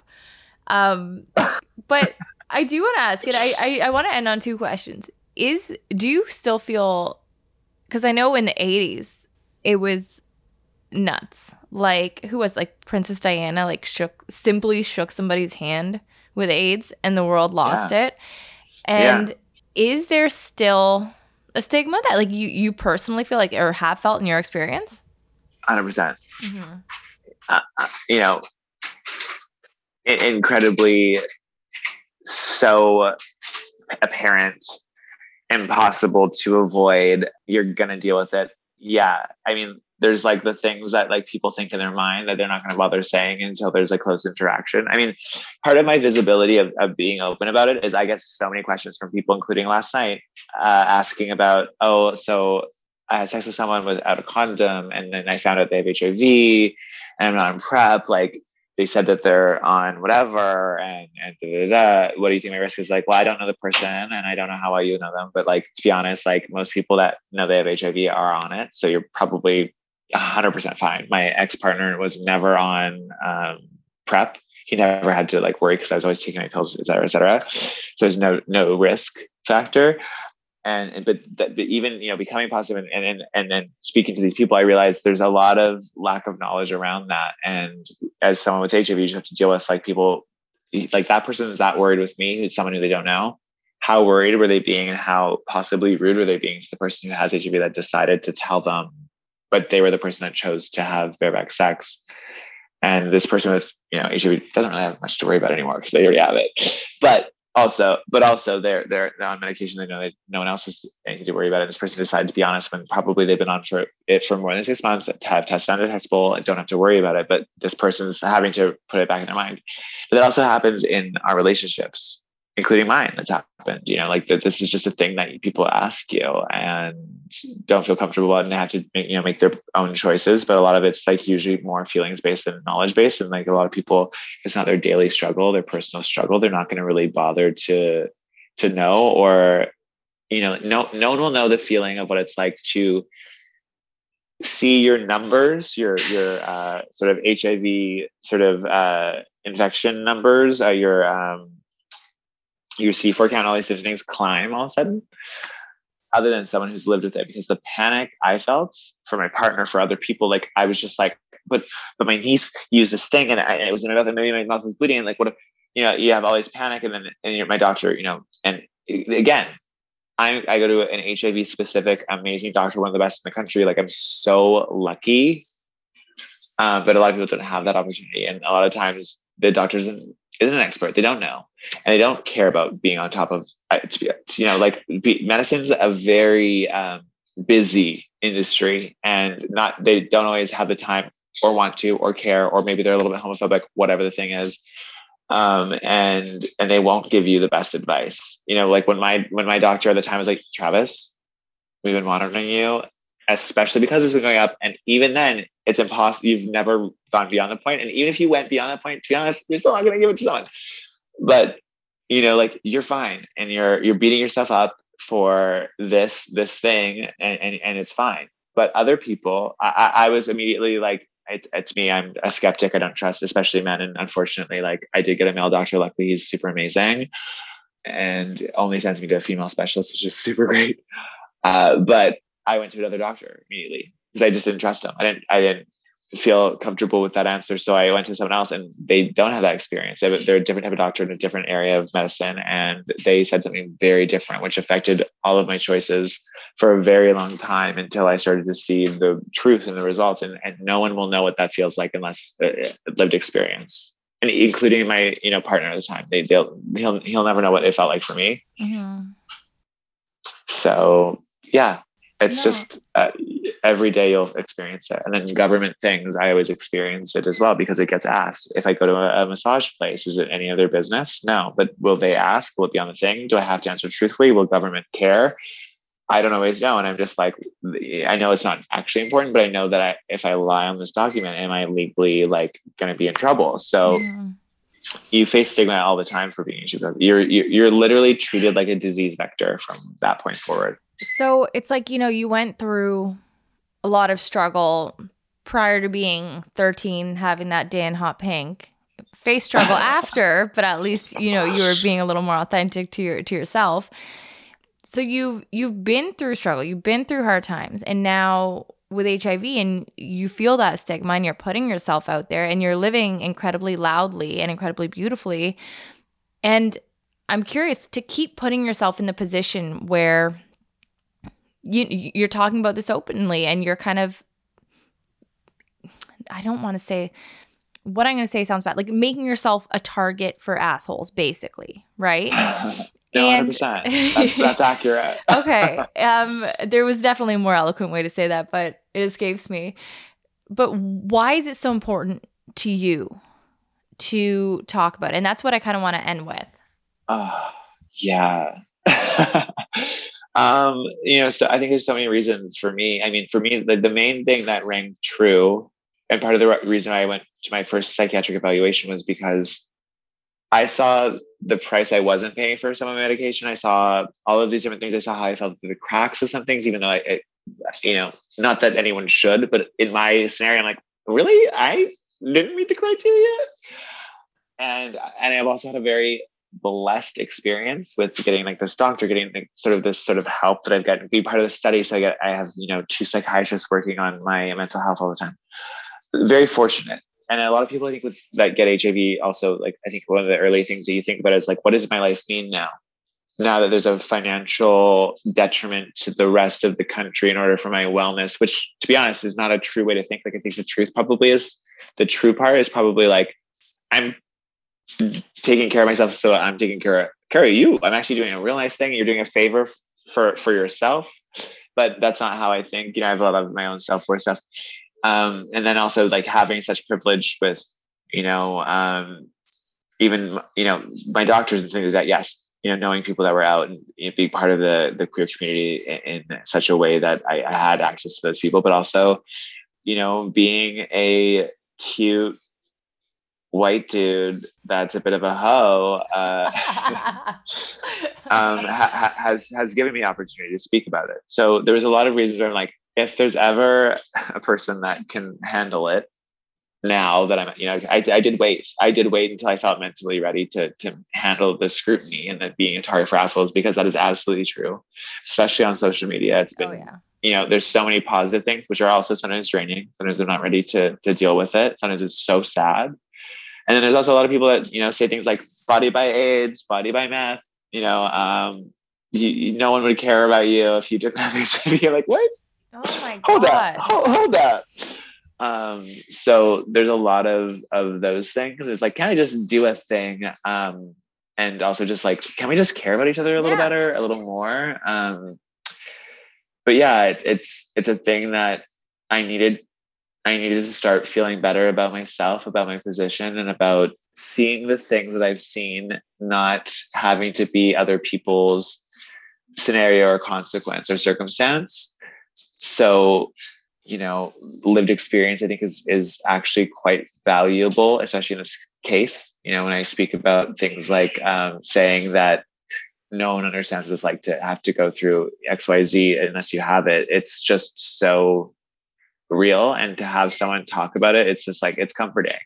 And also to see someone in a position that you don't always expect to have it or whatever is also helpful. And also to see someone that you absolutely, society would say to definitely expect it. I mean, like when I got diagnosed, that was another thing. I was like, if I'm open about this, everyone in my hometown will be like, yeah, but obviously, of course he has HIV, of course, and I was like, I'm not ready for that. Yeah. But then I was just like, you know what? I have HIV because all you suck and didn't, this is what led me to this diagnosis, not my fault. Yeah, it makes me check in with my own wellness. Like there's moments where I'm just like, Travis, Frankie, hybrid human, are you taking care of yourself that well too?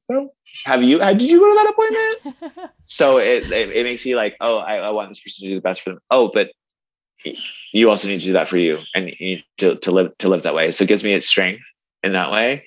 And then it also gives me like the access to more knowledge and more ability to take care of myself and more resources to take care of other people and actually do something meaningful with my life rather than just be in a, no shade to every commercial campaign I've done, because I love you and you pay for my life and I need you.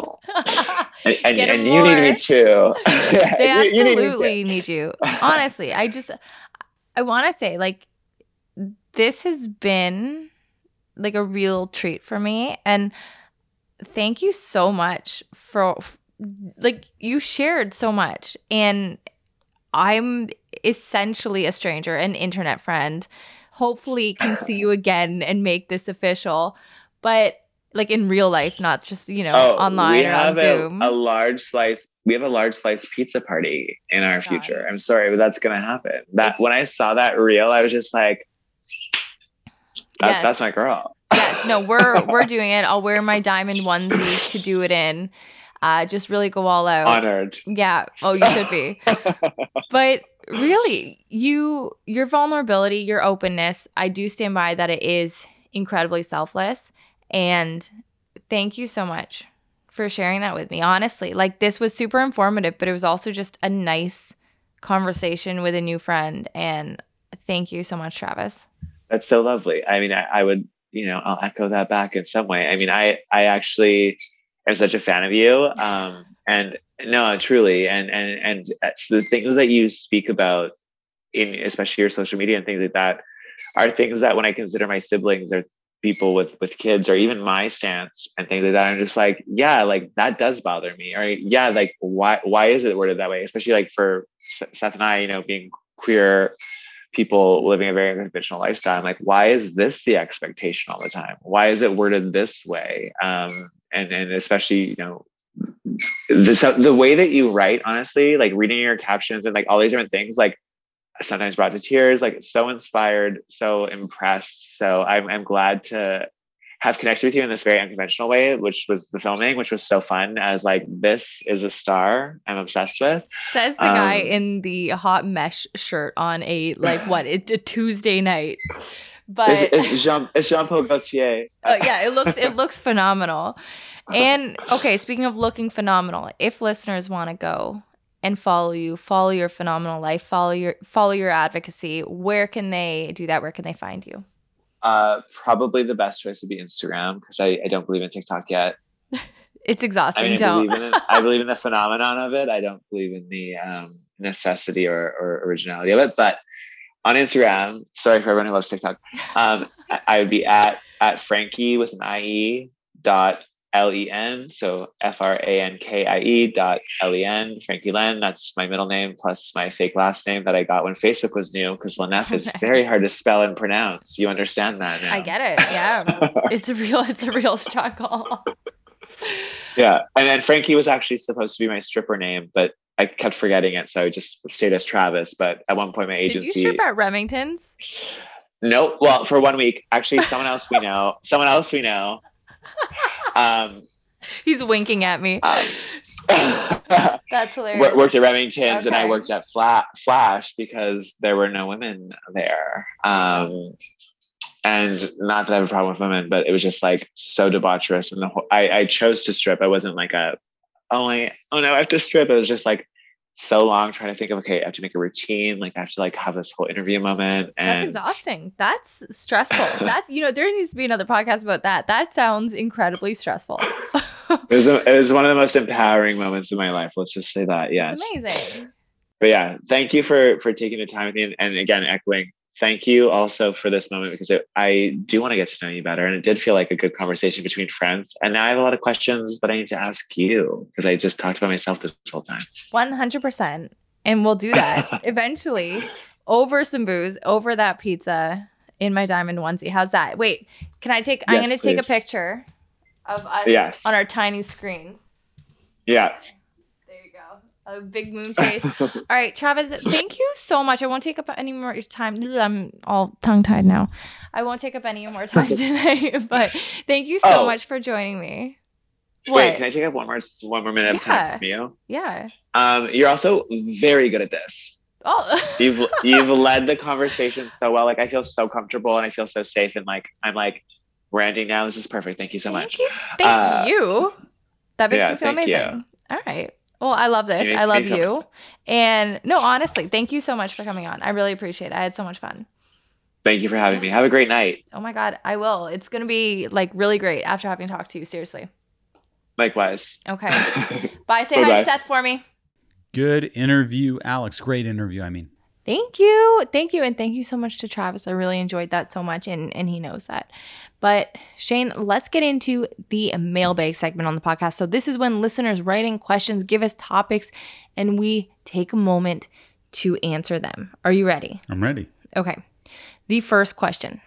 So the first question is actually from our podcast editor, Erica. And she says in all caps, "Did you hear about the Blippi scandal?" Erica, this is old news, but there are two Blippi scandals to talk about in case a listener isn't sure. The first scandal is that, yes, in 2013, Blippi, formerly known by his real name, which is Steven something, he shat on somebody, a friend of his, doing a recreation of like that Harlem Shake meme video thing. It was really disgusting. He tried to remove the video from the internet. It's still there in the dark corners. And yes, Blippi did something freaky and gross. But you know what? I'm not going to hold it against him, personally. And secondly, the second Blippi scandal that I could see people being surprised about is that he passed on Blippi ship to the new guy. What's Blippi ship? No, Blippi ship. For a second, I thought he traveled in like a spaceship and I just missed an episode. I understand what you mean. Yeah, he gave up the personality of Blippi. He delegated Blippi. Blippi dumb. Blippi dumb. But did you look at that as like a Blippi themed condom? No. Oh, okay. Me either. As I said it, I was like, I hope Alex doesn't misinterpret this. Now I've said it. Watching Blippi for somebody that doesn't have kids might be birth control enough. Yeah, because you don't want to have a kid that could potentially grow up and be Blippi. I was gonna say watch it. Yeah, that too. So yes, 2 Blippi scandals, and you know what? They're both pretty world shaking, but I don't mind. It's all good. The Excavator song still bangs. Next question. Eska Shader? Eska Shitter. Yeah. How did you get rid of the dermatitis? So I've been battling since October. So for Don't itch it. Stop touching 3 it. months now, I know. Psoriasis dermatitis. Still not sure if that's how you pronounce it. But I was just treating it like acne for the first 2.5 months, which was making it worse. And I couldn't figure out why I was getting worse. But finally, I started treating it like, really intense eczema. So I started using Betty's prescription for Elidel cream. So I've been doing it at least twice a day. And then at nighttime, I've been putting a thick layer of diaper cream on top of the eczema cream. What's that diaper cream called? Peniton. Peniton. It's the best cream in the world. Yeah. Shane, you use it every night too. It's good for lips. The only thing it is, you don't want to get it on your clothes, and it's hard to get off your hands. Oh, it gets on everything. But it's so hard. It is the best cream for everything. I would say it's the most utilitarian cream in the world. Somebody told me, a German follower told me that they don't use it there because there's bad stuff in it. But I was like, is there here? Uh-oh. I thought they took all the bad stuff out. Oh, it's like baby powder? No, but baby powder is illegal, like with talc. I know, it's all cornstarch now. But I used that my whole life growing up. For what? Putting it all over myself. I don't know. When I was a kid, I thought baby powder did everything. And it smelled good. So I do that. Just a lot of cream. And now I haven't used the eczema cream in 2 days. And look, Shane, there's not even makeup on top of it. It looks good, eh? Yeah. Yeah. So now I've just been really hydrating it and really moisturizing. And it's almost better. And I still wore makeup on it at work every day because it was so bright red. But if you don't wear makeup, it's going to heal up way faster. Oh, good. Yeah. So that felt good. Next question. I have anxiety over my upcoming wedding day, feeling the pressure to make it perfect. Do you guys have any tips on how to relax on the wedding day? So Shane, I looked some up and put some of my own, but I want to know if you have any that just pop into your head right away. Okay, things I regret about mine. Don't have your phone in your pocket if you're a man during the photos, because that's always embarrassing. Don't stress about the speeches. Keep the speech short. I'm not sure how old you are, but the problem is our wedding was one of the first weddings of my friends, so I didn't really get the hang or know what to expect or what a wedding was. So I stressed too much about my wedding speech, and it ended up being a regret of mine because it was so hard for me to enjoy anything until that stupid fucking speech was done. So that is what I would say. Try to make things comfortable for both parties. So what we did was, usually it's either the men are sweating their asses off, the women are comfortable, the men are sweating their asses off, or the women are freezing and the men are comfortable. We had an outdoor wedding. I made it where men could wear Hawaiian shirts. It was a Hawaiian themed wedding, and normal pants. And then you could wear your wedding dress. Everyone was comfortable. Yeah, that made a huge difference. So yeah, that would be my advice. So I don't know. Keep it don't think about it too much. And nobody gives a shit. You think, oh, I'm going to put all these little hats on my donuts and it's going to be perfect. People, they're eating them. They're drunk. Nobody pays attention to all your stupid details that you think are going to be the most perfect day of your life. Nobody gives a shit. Yeah, I think being comfortable is huge. And I think a huge part of that, and this is what I wrote down, was just making sure ahead of time that you're planning it carefully. Because I've seen so many weddings, or I've been involved in them, where it's from 8 a.m. or earlier until 2 a.m. It's just bang, bang, bang. You've got so many things going on, like getting makeup done, girls' brunch, photos with this person, photos with that family. It's chaotic, and there's so much to do. And I think just planning it to giving yourself time. And one thing that Shane and I did, which I know isn't tradition for everybody, but it really made me feel so cool and so good and so fresh getting into the wedding day. Was we stayed together the night before because like we lived together. And I personally hated the idea of like, you know, saying goodbye the day before our wedding and then, oh, next time I see you, I'm going to get married to you, and not seeing each other because we're in it together. And I wanted to kind of go into it together. So we went to bed together. Like we each went out with our own friends, came home, went to bed together. And then in the morning, we woke up leisurely, went to our favorite coffee shop, who we casually mentioned. They're like, oh, what do you guys got going on today? And we're like, oh, we're getting married later. Yeah. Gave us a free coffee that day. Yeah, it was a special day. It was. And it was just so relaxing and so nice. And then, you know, after a few hours, we gave each other a kiss, said goodbye, got ready, did photos, had the wedding. And I think that planning to give ourselves a relaxing morning, whether you're doing it with your partner or whether you're doing it with like close people around you, I honestly think that's so key, because you don't want to have a stressful morning because it goes all day long. You're going to be fucking exhausted. And when people say the wedding is the best day of their life, no one's saying it because they planned this perfect day and everything. It didn't rain, and that whether it rains or not, it'll still probably be the best day of your life. Your planning has nothing to do with how good you're going to feel after being married. And I feel like that gets all mixed up, that people have the best day because they plan the perfect wedding, but it has nothing to do with your planning abilities. And then I'm going to shoot off like 3 extra quick things. Honestly, have good people you trust close by. Keep your wedding party small if that's what it is. Just have people that make you feel good about yourself. Go to bed early, eat a healthy breakfast, have a relaxed morning. Honestly, that's what I cannot stress enough. I like all those things. Okay. Next question. What do you think of what Drew Barrymore does for her kids instead of Christmas presents? Did you hear her say this? Wish to. Okay. So Drew Barrymore's got 2 daughters, Frankie and Olivia. They're 8 and 10 years old, so they're in a good age for, I think, this kind of thing especially. But she takes them on a trip every Christmas. So she said, I don't get them presents, which I think at their ages they don't love, but I say, I think we'll remember the place and the photos and the experience, and that's what I want to give you. So I love the idea of doing something. And I think the key there is, if you're like taking them on a trip, being away at Christmas time is nice. Because then if you're at home and you're just like, oh, we're going on a trip in 2 months, and you don't have even something little to open, it's kind of a bummer. Like if you're a kid. And even if you're away on a trip, honestly, I just get like a little token even just for them to open up for that Christmassy feeling. Because kids always want something that they can't afford, especially at those ages.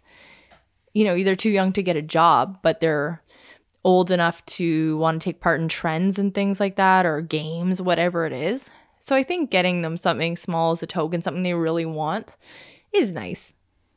Sure. And I'm sure she does. And Drew Barrymore's, I don't know her net worth, but I'm assuming it's over 100 million. So every day is Christmas for those kids. Yeah. So what do I think about it? Yeah, sure. Do it, Drew, because those kids hit the lotto to a large extent.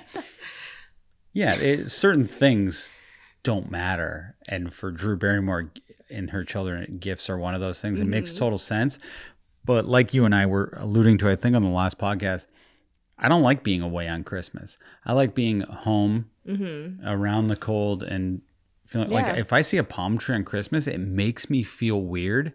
I get this uncomfortable sensation if I'm ever away during Christmas time. No, I like a white Christmas. I like all that stuff. I like cozying up by a fire. All of that is the feeling of home and childhood and everything. But the next question. When in a relationship do you bring up finances? If they're a disaster with money, is that a deal breaker? Honestly, I think it comes in naturally, kind of. I bring it up as soon as humanly possible. Like, you mean first date, Shane? Yes. I'm very open. I talk about it instantly. And, you know, I don't think anything's truly a deal breaker. It's all how they approach the conversation. If they're being, you know, absurd about it and saying they don't want to improve, or maybe you don't care if they improve, but I just think it has to be out on the table, or else what's the point? Like, if I have lots of money, I'll just be like, oh, you know, I'm comfortable or whatever. And if you have nothing, like you didn't have much when we got together because you said you were spending all your money traveling, but you weren't saying that's going to be you for the rest of your life. And you also had an asset. You had another home. So I was like, cha-ching. So, that was a bonus, obviously. But I think if you didn't have an asset, I would try to work on it together. And if you were impervious to learning, that wouldn't be a deal breaker necessarily, but it would be very trying in our relationship. Well, this thing, I had a job, I had prospects, like, good career, whatever. So though I didn't have any money at that second because I had spent it all, I was entering in that phase where I was going to make regular amounts of money. We've both been in positions where we dated somebody that was jobless, maybe showing no looking for jobs, things like that. And honestly, I don't think it's a problem until it is. But I was looking it up, what to do if your partner is like really bad with money or whatever. And I just really good, solid tips that aren't that creative, but focus on their triggers. Like, what is leading them to wanting to spend a lot of money? Is it control? Is it whatever? Are they spending money on gambling? Are they spending money on food all the time like we do? Whatever. Lead by example. Accept their money flaws and then lead with transparent communication. Sit down and create a budget together. I think sitting down with somebody who understands money, like make an appointment at the bank, because Shane and I have no idea anything about money or saving, or like, we know how to save, but not the accounts to put it in at the bank and how to do the retirement stuff. Sit down with somebody who knows more than you. Get your partner to admit that maybe they don't know anything about it. Make an appointment with somebody who does, and maybe having that knowledge will give them the power to like say, okay, like I can do this, let's start, whatever. Say something before it's too late. And just be supportive and focus on improvement if they're willing to do that. And then if they aren't, you don't like it, sayonara. I'm putting that in my notes. What? For a resolution to get good at money stuff. RRSP. Look up what the acronym for RRSP is. Make will for kids. Oh, yeah. That's shit. good. We need to do all that. Yeah, honestly. Okay. The next question we've got, Shaney boy. And Erica, if you can tighten these. Okay, Shane, this is the next question. This is our last question. And it's a doozy. Are you ready? It's not going to be a doozy. Continue. Did you hear about the walrus at New Year's Eve? No. Okay. So I just like that this person brought the story to my attention because I had no idea. So there was a New Year's Eve celebration that was going to be held in Scarborough. I think this was taking place in like Australia or something. And it was called off because a walrus had come up on the shore where they were going to be doing the fireworks and things. So you had to be like, hey, this walrus isn't leaving. This thing is huge. What country is this? I don't know. It says Scarborough. What is this? England, maybe? Okay, yep. So a walrus was on the shore and they're dangerous and they're massive, right? So they had to call it off because they didn't want us to like frighten the walrus.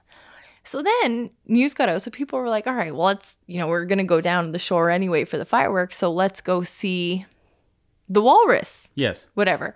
So I'm just going to read what this news article says. Mm-hmm. So instead of getting to watch some fireworks, Scarborough locals were given the dubious treat of watching Thor the walrus knock one out as he lay in the harbor. Let's knock one out. Take a shit? No, he spent like a long time masturbating. They call it knock one out? Oh my God. So fans or people gathered around their families and then this walrus started masturbating. And I guess it just went on for a while. People didn't know what to do. And then he just did it. And, I'd appreciate if that publication said masturbate more than knock one out. I don't know. Something makes me feel weird about that. How was my news reporter voice? Well, I don't know. It's fine. But that's all we got, Shane. And listeners, New Year's resolution. Go give us a 5-star rating if you haven't yet. Go give us a comment. We love it so much. We love you. And Shane, I love you too. I love you. But folks, that's all we got for the night. And thank you for listening to This Family Tree Podcast, episode 157.